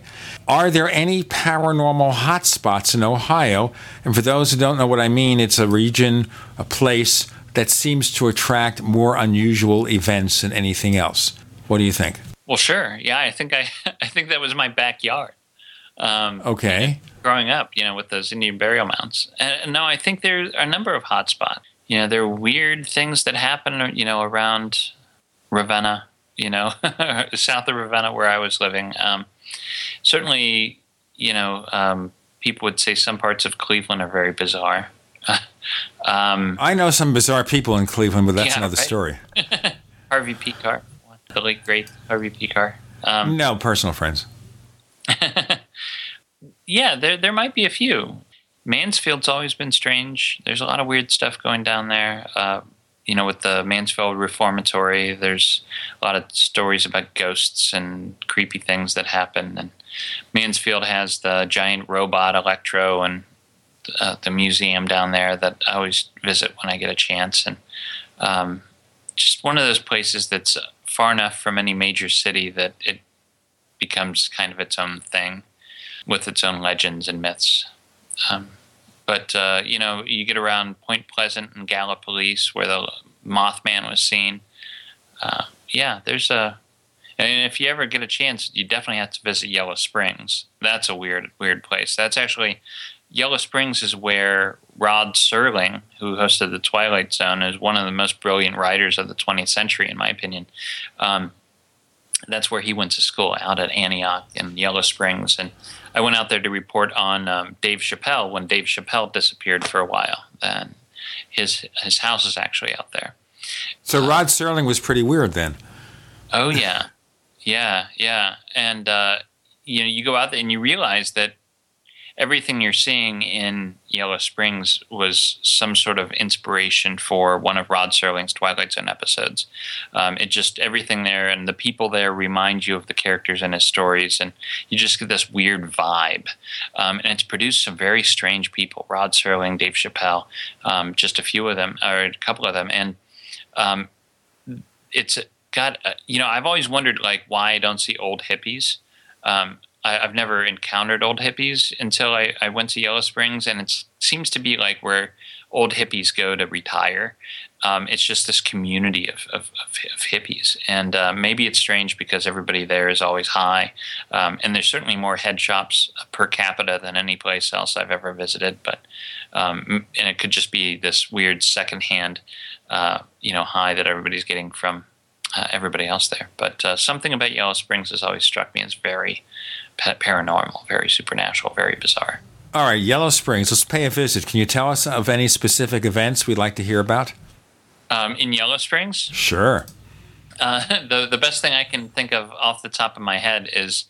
the only story I can think of off the top of my head about Yellow Springs is how back in the 1970s, you could call up the local pizza joint and ask for the special pizza with with extra mushrooms. And of course, the mushrooms would be psychedelic mushrooms, and they would deliver it to you. Here's peyote on demand. So it's just more of a vibe down there than anything else. Definitely visit if you get a chance, and it's not far from Wright Pat. If you're down here visiting Wright Pat, it's right next door. Now, of course, Wright-Patterson. If you get too close, they'll stop you, or what? Yeah. Well, Wright-Patterson is still this. Very bizarre Air Force base, supposedly where they keep the crash from Roswell. I've been down there, and I've investigated it. Oddly enough, a friend of mine from high school got a job at Wright Pat.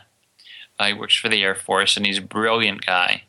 And every time we're together, I see him maybe once a year at parties, and every time we're together, I'll ask him, I say, you got to tell me what you're working on down at Wright Pat, just as a joke, not thinking he's really doing anything.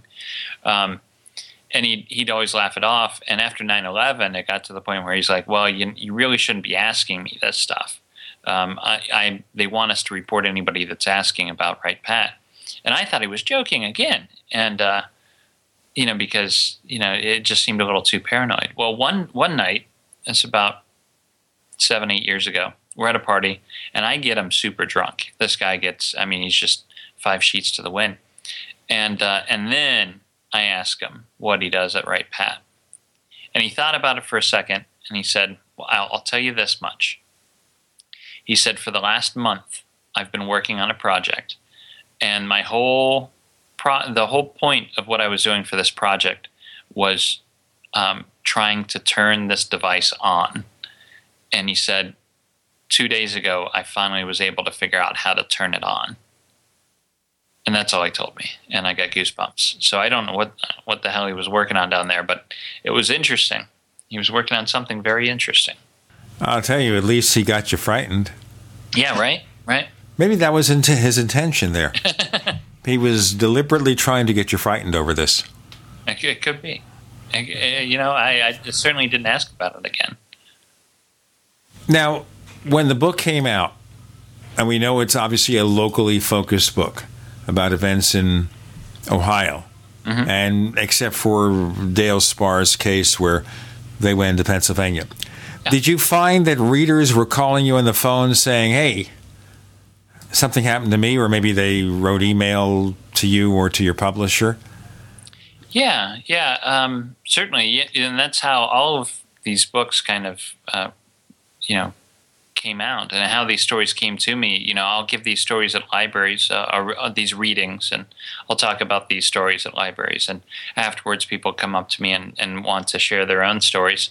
It happens with true crime too. People come up, my mother vanished in 1970. I'd really need help trying to find her.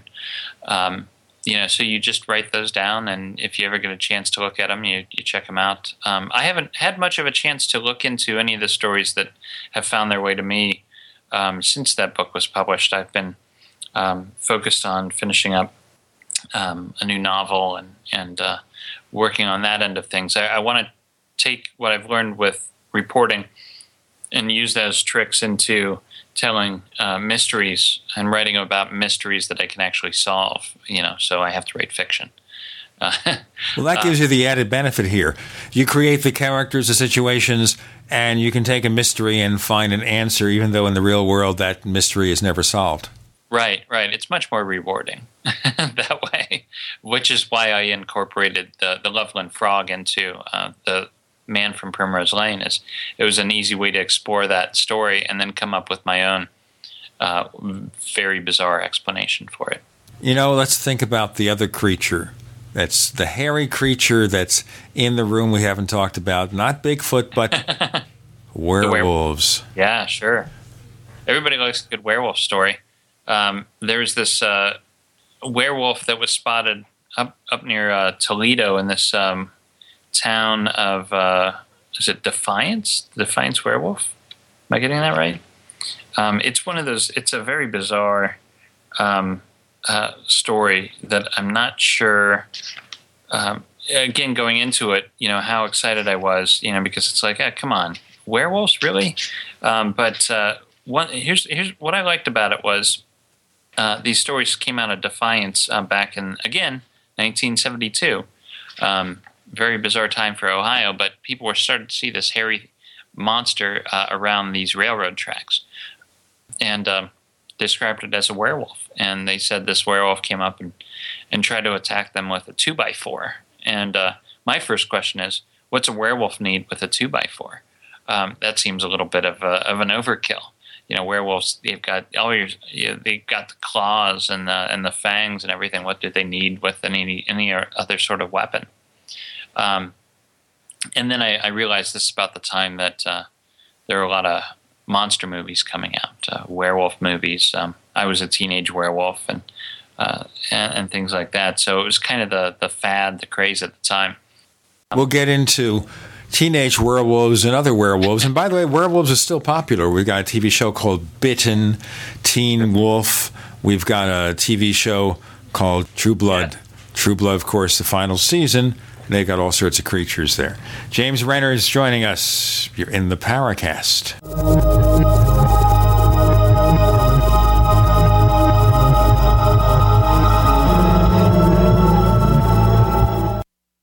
We are America's largest independently owned communications network, GCN.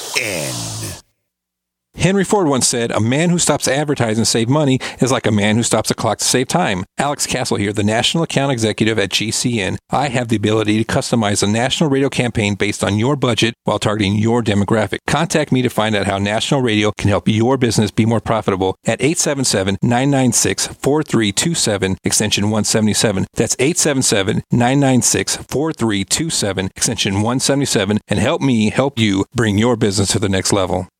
Hi, this is Ted Anderson. Have you ever wondered why banks, stockbrokers, investment advisors won't talk about gold IRAs? They've been available since 1986, yet the financial industry won't recognize the value of gold for your retirement. Gold has outperformed paper investments, yet no word about IRAs. If you would like to have gold for your retirement, call 800-686-2237. Don't get left behind by rising inflation and low returns. Call 800-686-2237. Secure your future and call 1-800-686-2237. Got a simple question for you. Can you sell? Yes? Okay. Can you sell the intangible? If yes, and you'd like to work 9 to 5, Monday through Friday, with no overtime, no weekends, if you're passionate about not closing sales, but about opening relationships, if you truly have a desire to serve global clients who need your advertising expertise, and you're local to the Twin Cities and Burnsville, are hardworking, self-driven, with experience in sales, marketing, or advertising, are personable and a whiz on the phone, GCN wants to talk with you right now. GCN, the Genesis Communications Network, is one of the largest independent talk radio networks in the world, and we're hiring right now. We offer benefits and an excellent commission structure. Experience preferred, but we'll train the right person. Is that you? Submit your resume today to advertise@gcnlive.com. Again, that's advertise@gcnlive.com. Come work with the Genesis Communications Network, an equal opportunity employer. The following hour is brought to you by MidasResources.com. Call Midas Resources today to protect your future at 1-800-686-2237.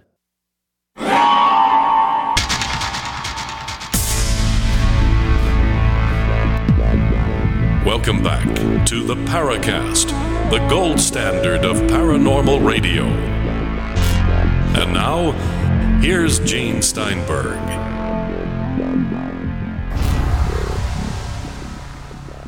On the Paracast, the final 4 segments we spend with James Renner. The book is It Came from Ohio, and now he's focusing on werewolves who came from Ohio. And I think of the old phrase from a movie long ago gone, even a man who is pure in heart and says his prayers by night may become a wolf when the wolfbane blooms and the autumn moon is bright. Remember that? The Wolfman, Lon Chaney. Right, 1941.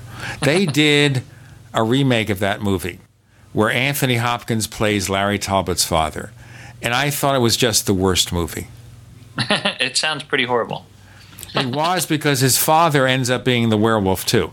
His father bit him and made him into a werewolf. You know, it was more fun with the original movie where the person who bites him is Bela Lugosi. At least that makes sense. Bela Lugosi was famous for biting people. Tell us more about the werewolf. Yeah. I always liked the movie Wolf, by the way. Most people have forgotten about it, but... Right. Michelle Pfeiffer and Jack Nicholson. Yeah, and James Spader. Right. James Spader, of course, of Stargate, and now Blacklist. Yeah, now we have the balding James Spader in Blacklist, where he just shows how a great actor can chew the scenery. Oh, yeah. Okay.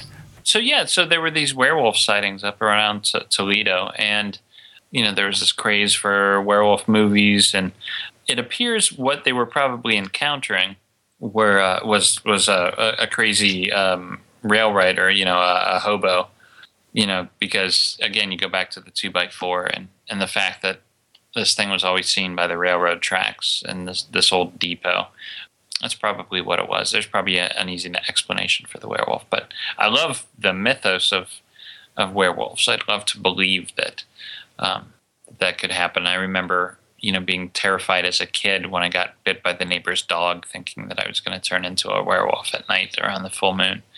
So it's a fun idea. I wish it were true. But you're not going to tell us that your hands became a little bit hairy. Well, certainly not on the record. Of course. Well, this is totally off the record. We're not going to deal with that. In the real world where people report werewolves, are they really talking about deranged people who maybe didn't take a shave? Yeah, that's probably what's going on. You know, I live in Akron, Ohio, and, you know, you go downtown on any given day, and I'd see 2 or 3 people that, you know, I would say kind of look like werewolves that just need some medication and a shave, and I'm sure that's what was going on. But it makes for a good story, you know.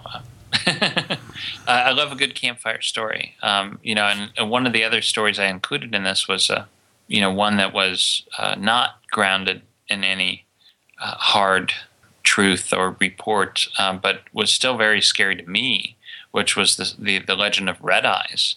That was told to us Boy Scouts around the campfire at Camp Manitowoc, which isn't too far from Akron.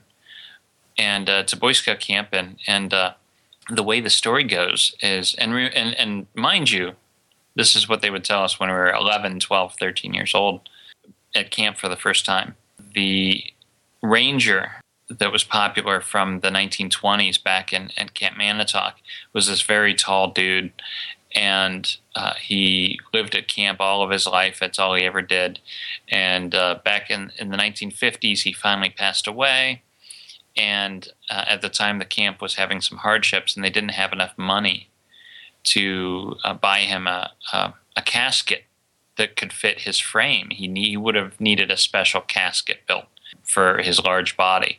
So to save money, they got a regular casket, and they chopped off his head to make room, and then they put his head in his lap and buried him in the woods of Camp Manitowoc. And if you're a Boy Scout and you're walking back to your camp at night, you may encounter red eyes, which are these glowing red eyes that are part of this detached head of this ranger, and they travel through the forest at night searching for the rest of his body. And it's a story that they tell the Boy Scout, the young Boy Scouts, so that they don't wander off away from their troop and get lost in the woods. But it'll scare the bejesus out of you when you're thinking about it in your tent later that night. Everybody loves a good campfire story. But no reality to any of that. Well, I didn't think there was.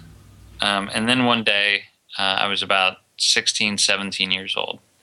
And me and a good buddy of mine named Toby and Jeremy, the three of us had our own little group, and we'd go explore at night and go cause mischief and hang toilet paper around other people's campsites.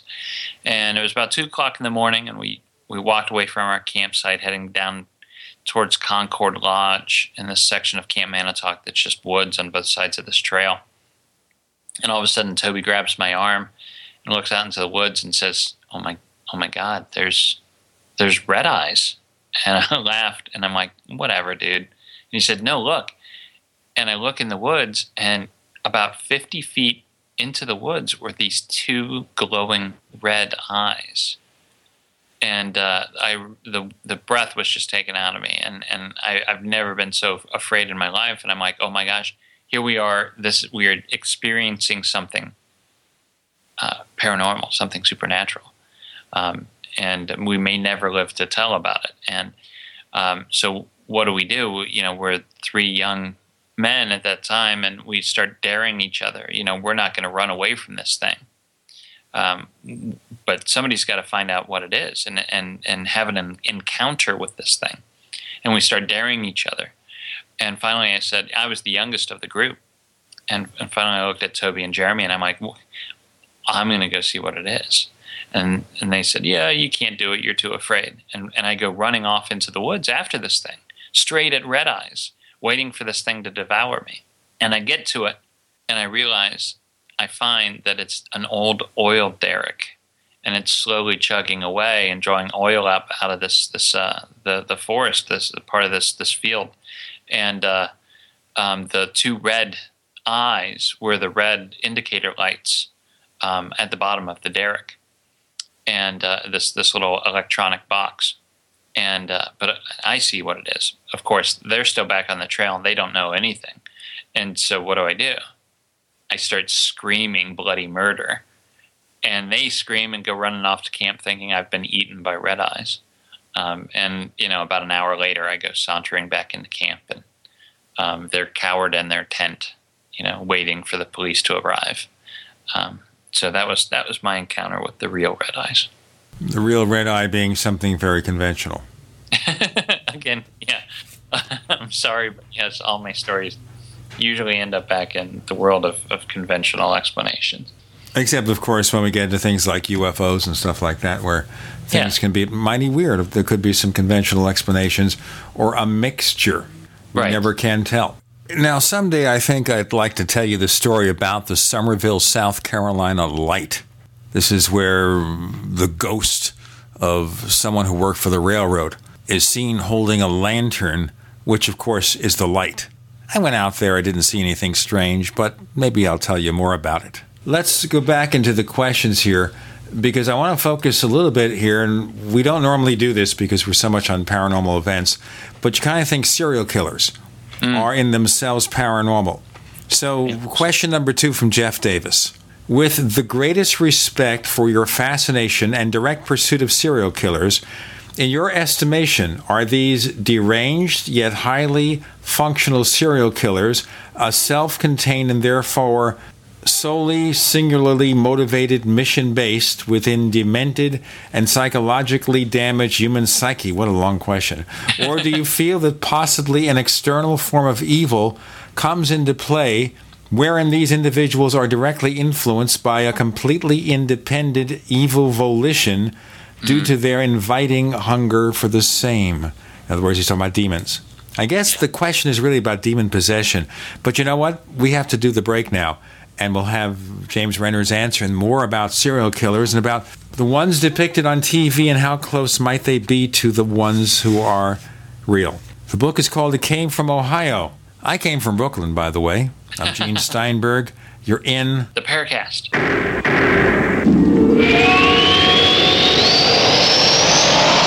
Neighbors, are you tired of dealing with a slow web hosting provider? Well, check out A2 Hosting and their screaming fast Swift server platform. They even have SSDs that load pages 300% faster than the competition. Ready to give your site a speed boost? Well, tell you what, neighbors, head on over to a2hosting.com. That's A2, that's the number 2, a2hosting.com. Check out their Prime hosting account. And get this, neighbors, they're even giving you an exclusive 25% off discount for all our listeners. 25%. And remember, their Guru Crew support team is standing by 24/7, 365 days a year to answer any of your questions. Now, to get the discount, use the coupon code GENE when you check out. Have you ever felt like the United States government knows way too much about your financial affairs? I continue to hear stories about property seizures, frozen bank accounts, confiscation of stocks and bonds. It makes me wonder if the U.S. citizen will ever again have the right to life, liberty, and the pursuit of happiness. Unfortunately, with the Drug and Money Laundering Act, the IRS Revenue Ruling 6045 of 1984, and the Trading with the Enemy Act and Franklin D. Roosevelt's Executive Order of 1933, some precious metal holdings are subject to government intervention. For this reason, Midas Resources has prepared a report explaining the boundaries of trading precious metals privately. Whether if you have any intention of trading with Midas Resources or not, I have instructed my representatives to give this report out free. Call for your free copy at 1-800-686-2237. When investing, always proceed with caution. Again, call 1-800-686-2237. Exercise your legal right to trade metals privately. 1-800-686-2237. What good is a Big Berkey water filter? We get that question a lot here at BigBerkeyWaterFilters.com. And in a word, the answer is protection. Protection from water main breaks, E. coli contamination, environmental chemical spills, pesticide runoff, chlorine taste and smell, and all forms of fluoride. Plus, Big Berkey water filters are the original gravity water filter system and most trusted on the market for a reason. Tested by multiple independent NSF EPA certified labs, they are the gold standard in water purification. At only 1.7 cents a gallon, a single set of filters can last for 5 to 10 years. That means big savings. Big Berkey, the one that's powerful enough to purify stagnant pond water. Get a Big Berkey today at BigBerkeyWaterFilters.com. GCN listeners receive 5% off all ceramic filter systems. Visit our website or call 1-877-99-BERKEY. That's 877-99-BERKEY. Big Berkey Water Filters, for the love of clean water. I will never forget the day my son Jeremy told me he hated me and slammed the door in my face. I'm behavioral therapist Janet Lehman. Behavior problems can turn the child you love and your life into a nightmare. That's why my husband James and I created the Total Transformation, the step-by-step program that shows you how to fix the worst behavior problems and get your child to respect and listen to you again. No matter what the behavior, defiance, backtalk, angry outbursts, disrespect, we can help you stop it. Now you can get the Total Transformation for free. All you need to do is get the program and let us know how it works for you. You can keep it forever for free. Limited number of free programs available. Call now. 1-888-912-1595. 1-888-912-1595. That's 1-888-912-1595. 1-888-912-1595. We'd like to hear from you. If you have a comment or question about the Paracast, send it to news@theparacast.com. That's news@theparacast.com. And don't forget to visit our famous Paracast community forums at forum.theparacast.com.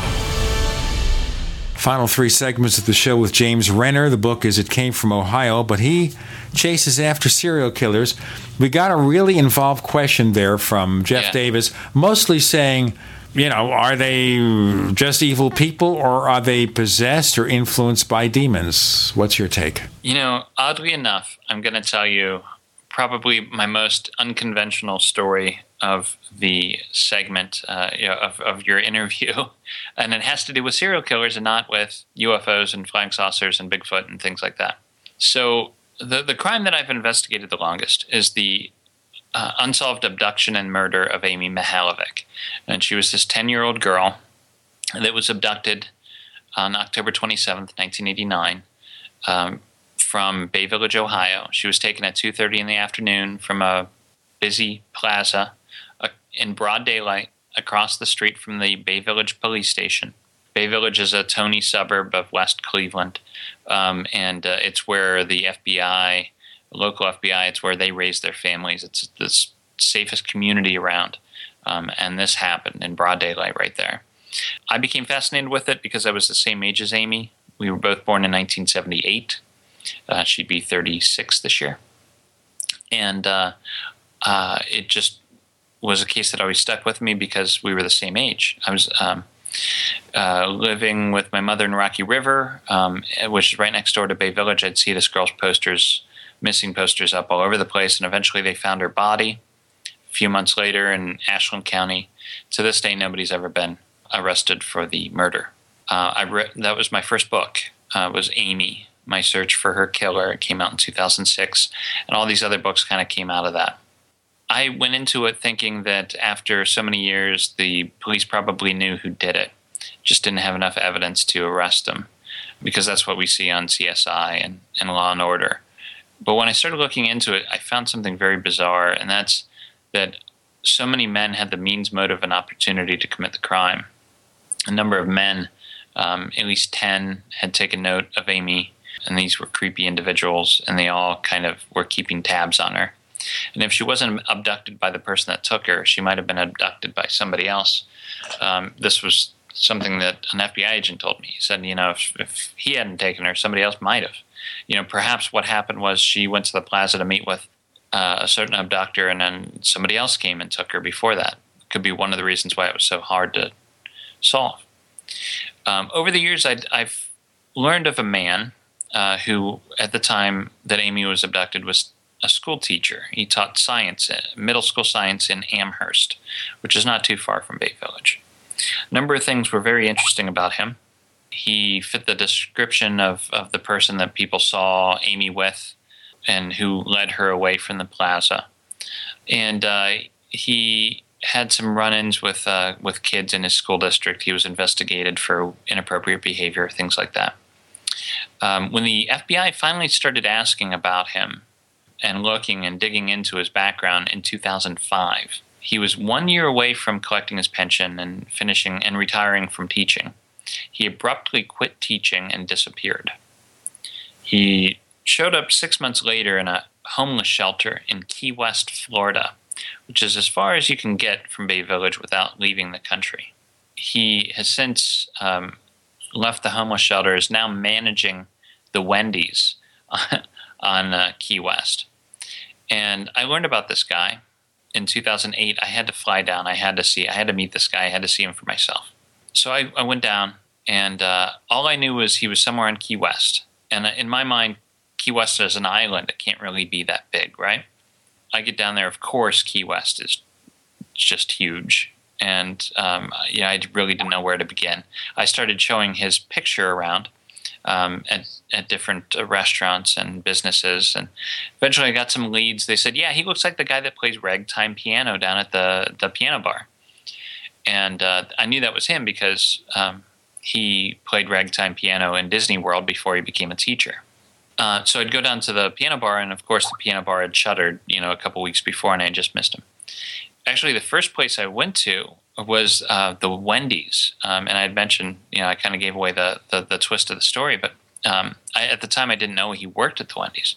And it was the first place I went because that's where he would take the kids that he'd shined to back in Ohio. His special treat would be to take them for Wendy's after school, and that's kind of how he groomed them. But when I went to Wendy's, I didn't see him there. I was looking for him in the customer line or just hanging out in the restaurant. I wasn't considering that he might actually be working there. So I spent the next 36 hours trying to find him, hunting him down on this island. And finally, I decided, I'm like, look, I'll just go to the homeless shelter. And I started asking around the homeless shelter, and one guy said, well, if anybody knows where he's at, it's Mr. Frisbee. And I said, well, who's Mr. Frisbee? And the guy said, well, he's the guy tossing the Frisbee down on the beach. And so I went over and talked to Mr. Frisbee, and he's like, yeah, I know this guy. He's my friend. He looked out for me in the homeless shelter. I said, where is he? What happened to him? And he said, oh, he's managing the Wendy's.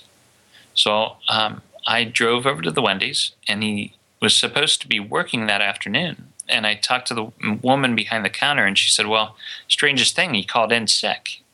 I said, oh, that's strange. She's like, yeah, he never calls in sick, and he called in sick today. I said, well, can you find out where he lives, or do you have a phone number? Because, I kind of bluffed. I said, I'm a former student. I'd really like to talk to him. And so she went and pulled his paperwork, and she said, well, this is strange. He didn't list an address. But I know he's got to live on the northeast side of the island because I see him over there sometimes jogging. And I knew he was an avid jogger, so I said over there. And it gets to the point where I have an hour left on the island before I have to drive off and catch my flight. This sounds like a movie. Oh, doesn't it? It's a very movie-like situation that I find myself in.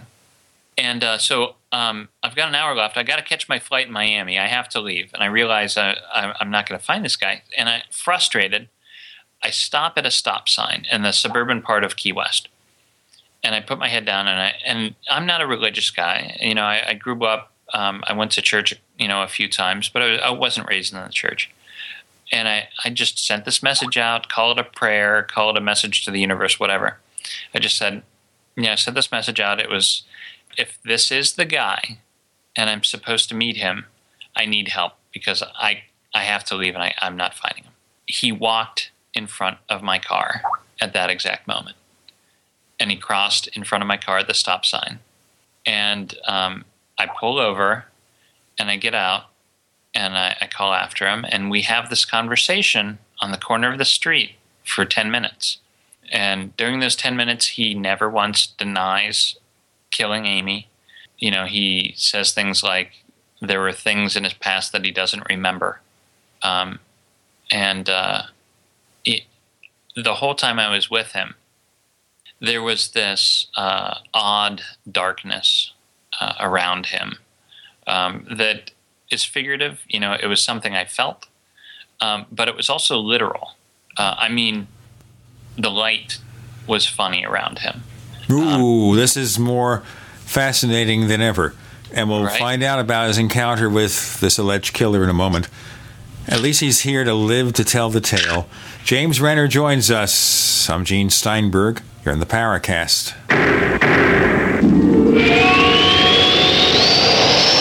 A little right, a little left, but always independent-minded. The Genesis Communications Network, GCN. Graphic Converter is the image manipulation tool for the rest of us. It does not use any database. You get full control of all your files. Want to view the images of a folder? Drag it into Graphic Converter and a powerful browser opens up to show your image files. You could use it for slideshows. You could use it to import images from digital cameras or from scanners. Need to do some image editing? You can do that too in Graphic Converter. Also print catalogs. Convert from so many formats I can't even list them. Download now to see if Graphic Converter is good for you, like 1.5 million other users. Guess what? You could save money when you buy Graphic Converter. Use the coupon code Night Owl. Use the coupon code Night Owl to get a special price for Graphic Converter. Go to lemkesoft.com. That's LEMKEsoft.com. lemkesoft.com. LEMKEsoft.com. At 30dayfoodsupply.com, you can now purchase a one-of-a-kind product not available anywhere else. A meatless burger dry mix in 4 delicious flavors. With our new Oregon Trail Foods vegan burgers, all you do is add water and fry. They need no refrigeration. They're packaged in Mylar bags with an oxygen absorber for a long shelf life. They're non-GMO. They're gluten, soy, nut, and chemical-free, but they're loaded with flavor. And a good source of carbs and protein, yet low in sodium. Flavors include Italian, spicy Mexican, 6 vegetable, and black bean olive.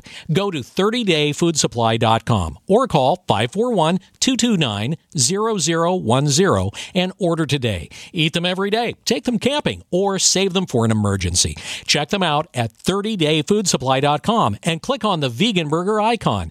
That's 30dayfoodsupply.com, where all of our products are produced in Oregon by Oregon Trail Foods. 30dayfoodsupply.com.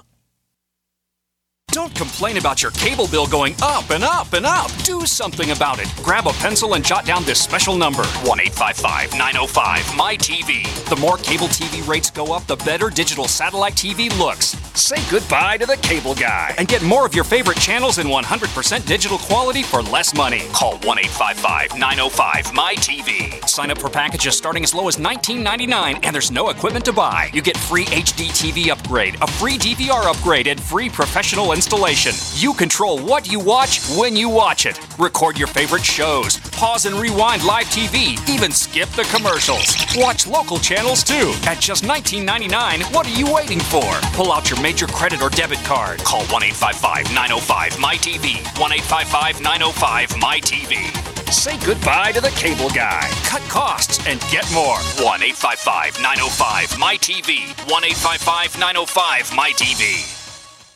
There are many things the human body can do very well, but maintaining the proper pH level isn't always one of them. That's where AlkaVision Plasma pH Drops can make a world of difference. AlkaVision Plasma pH Drops helps your body do what's natural. Just a few drops a day helps rid your body of harmful waste and acid while promoting health and restoring vibrance and energy. Alkalizing boosts your immune system and can help fight headaches, irritability, cramping, and insomnia. Alkalizing also helps the body fight depression and even bone loss. To learn more about the importance of alkalizing and how you can find life-changing and vital balance, please visit AlkaVision's brand new website at alkavision.com. Same great products, but now easier to use and more informative than ever before. To get your very own Plasma pH Drops for just $29.95, call 800-518-7615 or visit alkavision.com. That's ALKA vision.com. Alkalize your body and supercharge your health at the new alkavision.com.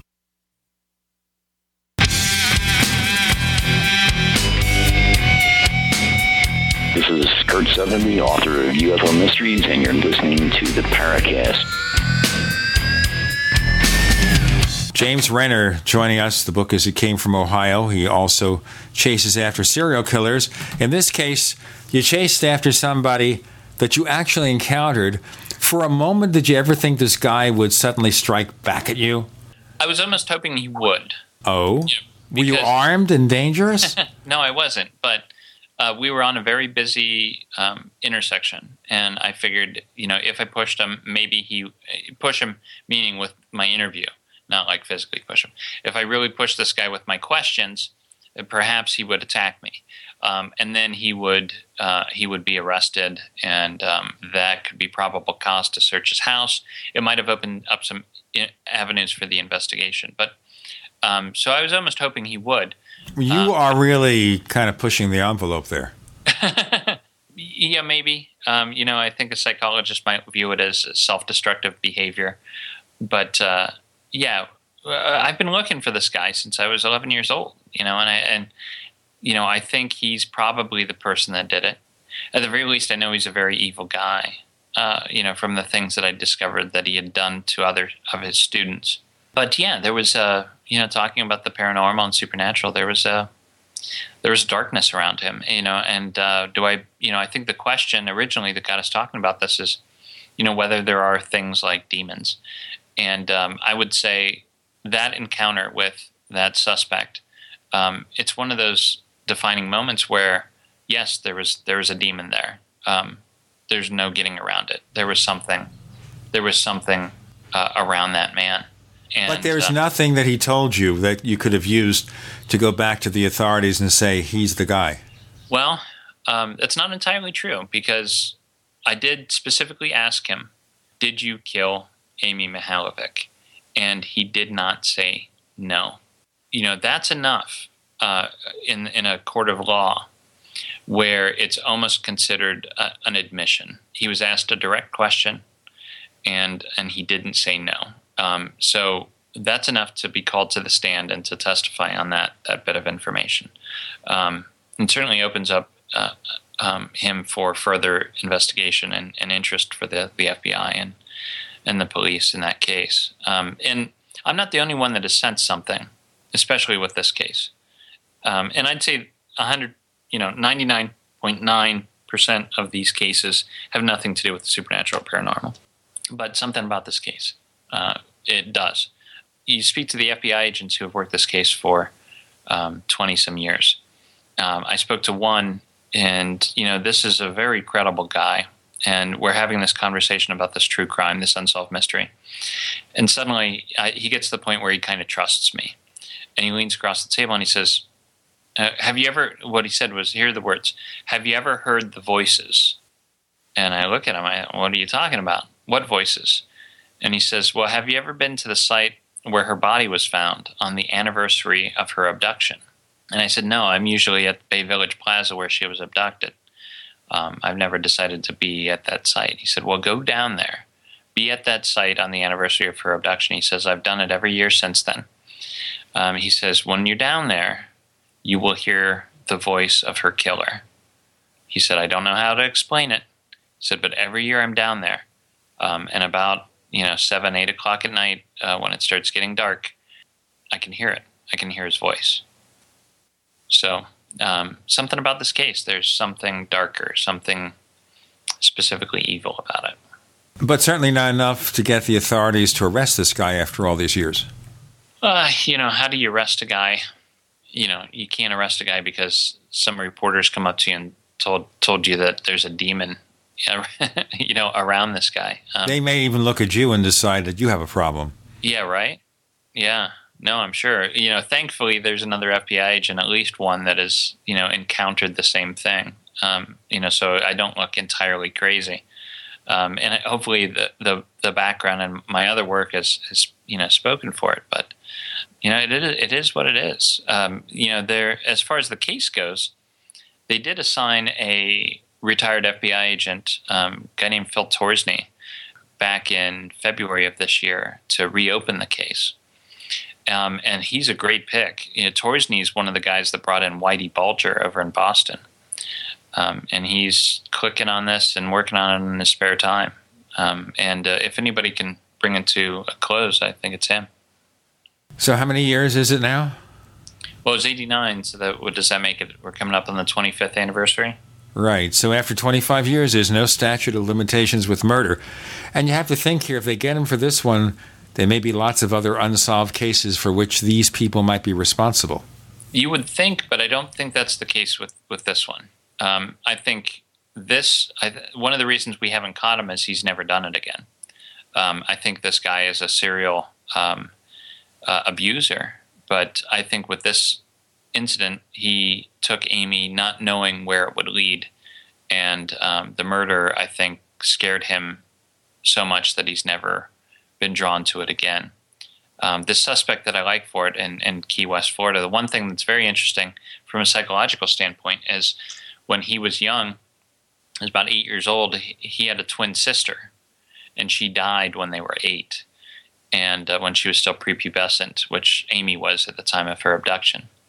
And, you get into the minds of these serial killers or abusers or whatever, and one of the things you start to see is many of them are reliving these traumatic events from their childhood, and they're trying to recreate them in order to draw some sort of understanding from it. And I think that's exactly what this guy has done. And Amy was a surrogate for his twin sister. And it went beyond where he thought he was going to take it. And he's been terrified ever since then and has never committed another crime.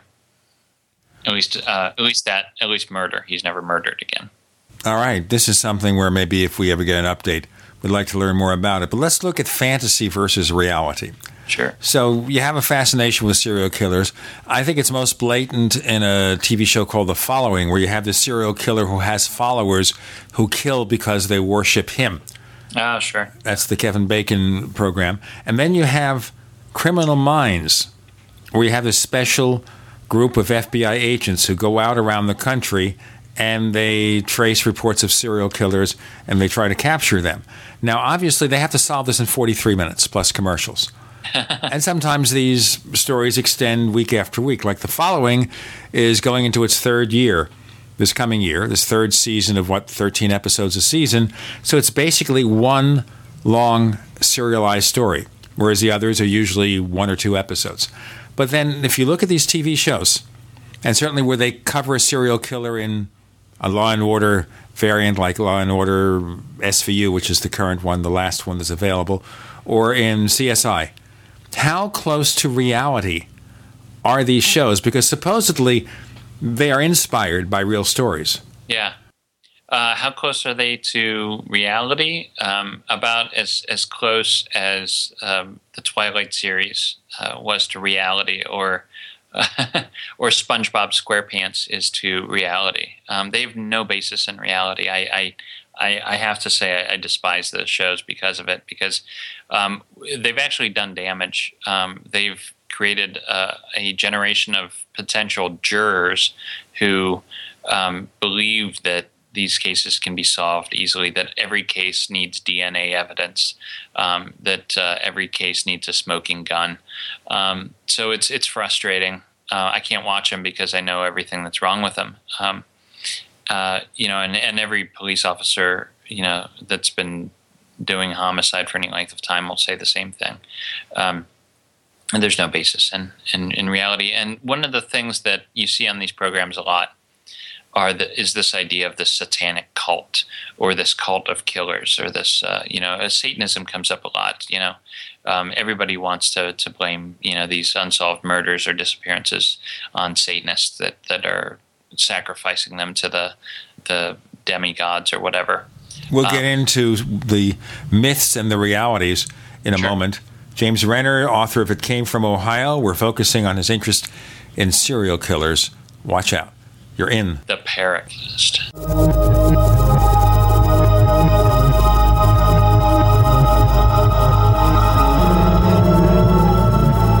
Independently leading the way for the nation.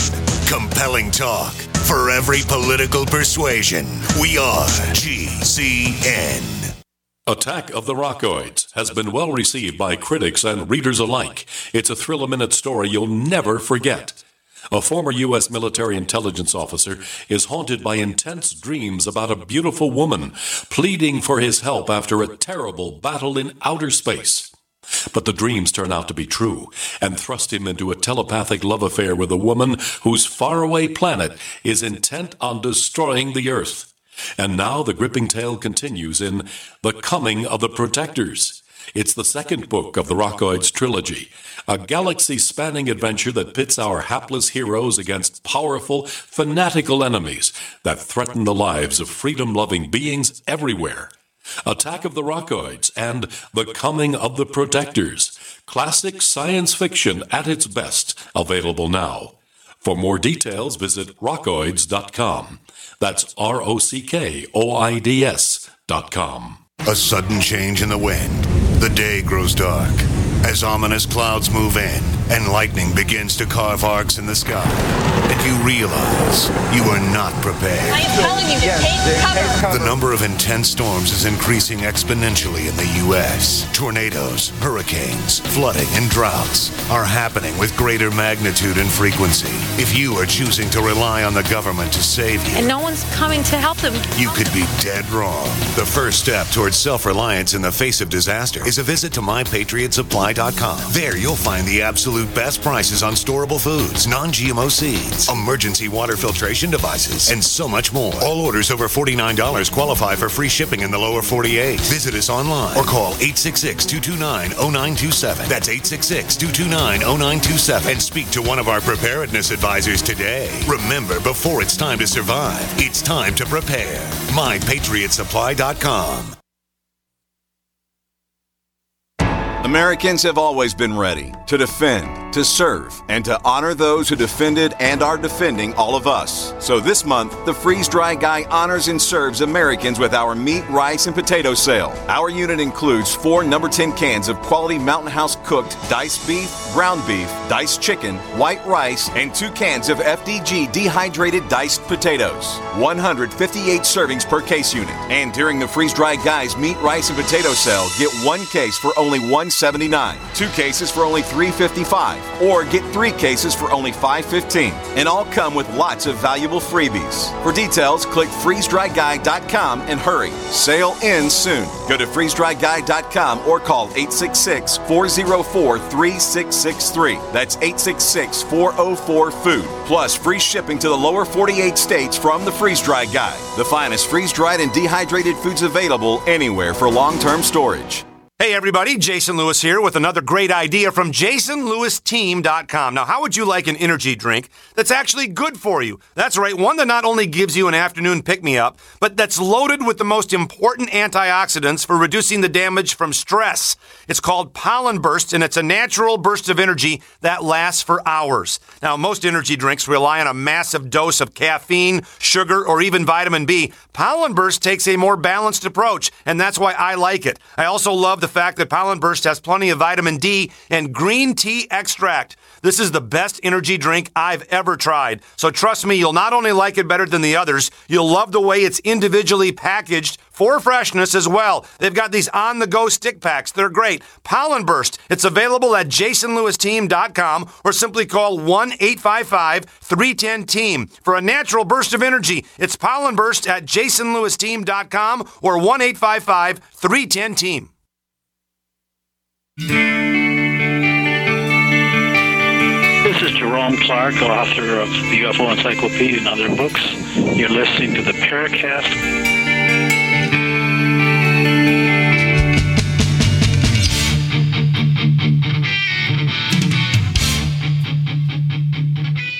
Final segment with James Renner. He writes about true crime and also about paranormal events, such as the book It Came from Ohio. So back to serial killers. So things are always cut and dry and very simplistic on the TV shows. Everything is due to a satanic cult. So the serial killer in general is just an individual who acts alone doing his or her skullduggery? Oh, sure. Yeah. You know, there's been one or two instances where you have... I actually encountered one of the stories, the title story to a book that I wrote called The Serial Killer's Apprentice, which was a collection of 13 unsolved murders and mysteries, was about a serial killer, one of the rare instances where he was working with somebody else. And I found evidence that it was a serial killer that was training his nephew in his trade. So that's kind of creepy. But as far as this notion that there are these satanic cults out there that are operating across the country that are abducting young kids and sacrificing them, that is just a bunch of hooey. To this date, there's not one credible, confirmed, verified instance of a satanic cult in the United States that have been caught sacrificing a kid or anybody for that matter. So it's I don't know why it became a big trope in TV. Because there's nothing, even in reality to pull from it. But suddenly everybody believes that that's what's really going on. The other common theme you see in something like Criminal Minds is there's some childhood trauma. He's trying to relate to his mother, which takes you back to Psycho. He's trying to relate to some stigma that confronted him when he was a child or was confronted with other traumas, maybe being abused by fellow kids or something. So therefore, he or she becomes a serial killer. But the other question is, how many are male or female? Is it mostly male? Oh, 99.5 are male. The few, there's like one or Eileen Warnos, and one or two others, that are women. But that's another thing that really gets me is, and I see this a lot in books.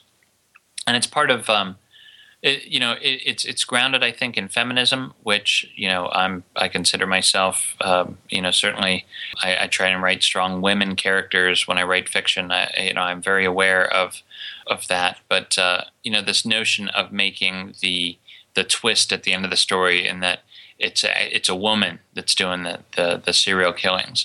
There's no basis, in fact, for that. It's 99.5% men. Women they just don't do that, and part of it is the physicalness of it. I mean, you've got, if you're that person, you're taking this other life, you're taking this other person, you have to have the physical means to do that. And I just think women are, they have a grace in them that is lacking. I think men don't have that certain gene, at least most of us, so I don't like that, this thing that you're seeing a lot in stories, that they make the killer a woman. it's not grounded in reality. They want to have equal opportunity offenders on these shows. Also, obviously, they catch them in 43 minutes, except for the few that are used for a series arc. In the real world, is there a percentage of those cases that are closed? Or do you find that a lot of these cases, because of the complicated nature, never seem to get solved? Yeah, it's a depressing statistic, but I think I encountered, it's like, for all these unsolved mysteries and disappearances and murders, only about 1/10 of them are ever solved. Sometimes it'll take, it could take 20, 25 years. And even when you catch these killers in these tragic stories, there's really no closure that it's presented the way they are in TV and film, which is one of the reasons I got away from it, and I'm, and moved into fiction, screenplays and novels. I'm having a lot more fun with it. And, I don't want to research anymore. I don't want to research another unsolved murder of a kid or a woman or a disappearance in general, because you get invested in the people that are, at the center of that story. You get invested in the families that of the missing. I don't care to, invest my soul into that. And maybe it was the experience in Key West that did that.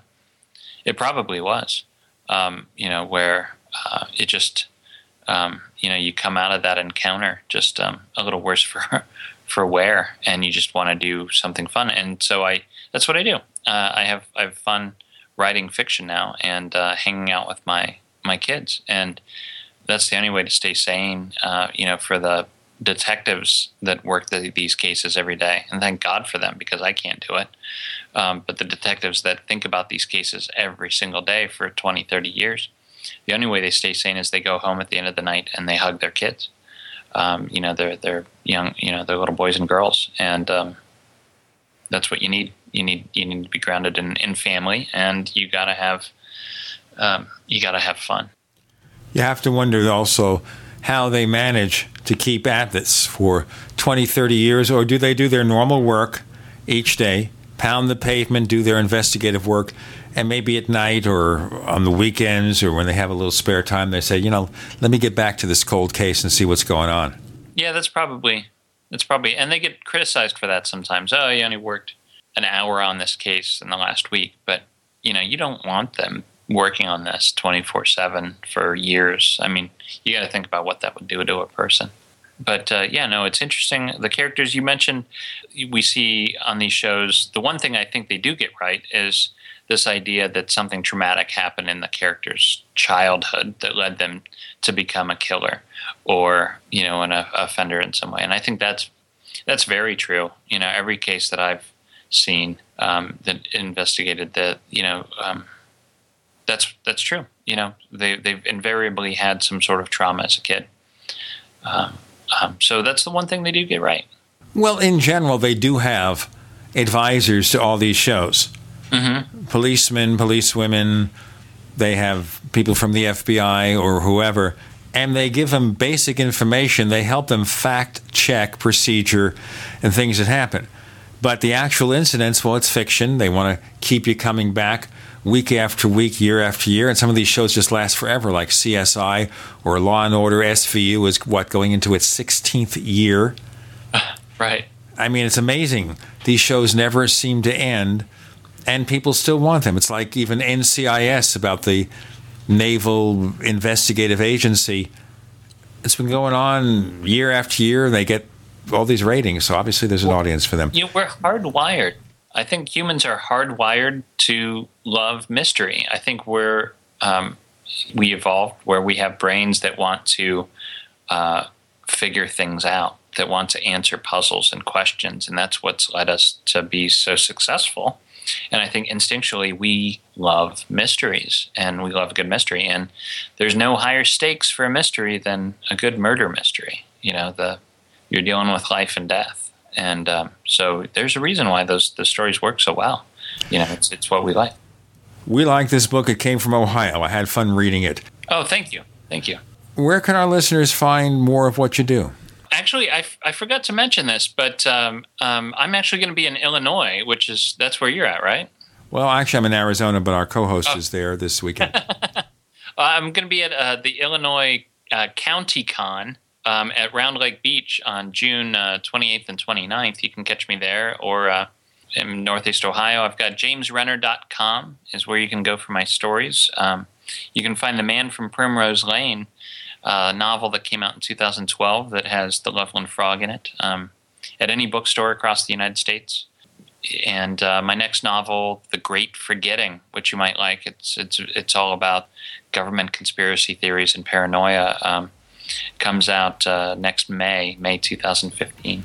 You can also find us on Twitter. We're known as The Paracast. Look for The Paracast on Twitter.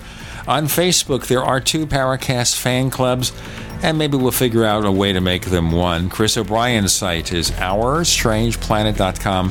OurStrangePlanet.com. His new book is Stalking the Herd. If you buy it from the site and not from Amazon anywhere else, you buy it from the site, he'll autograph it for you. How about that? James Renner, thanks for joining us on the Paracast. Hey, thanks so much for having me.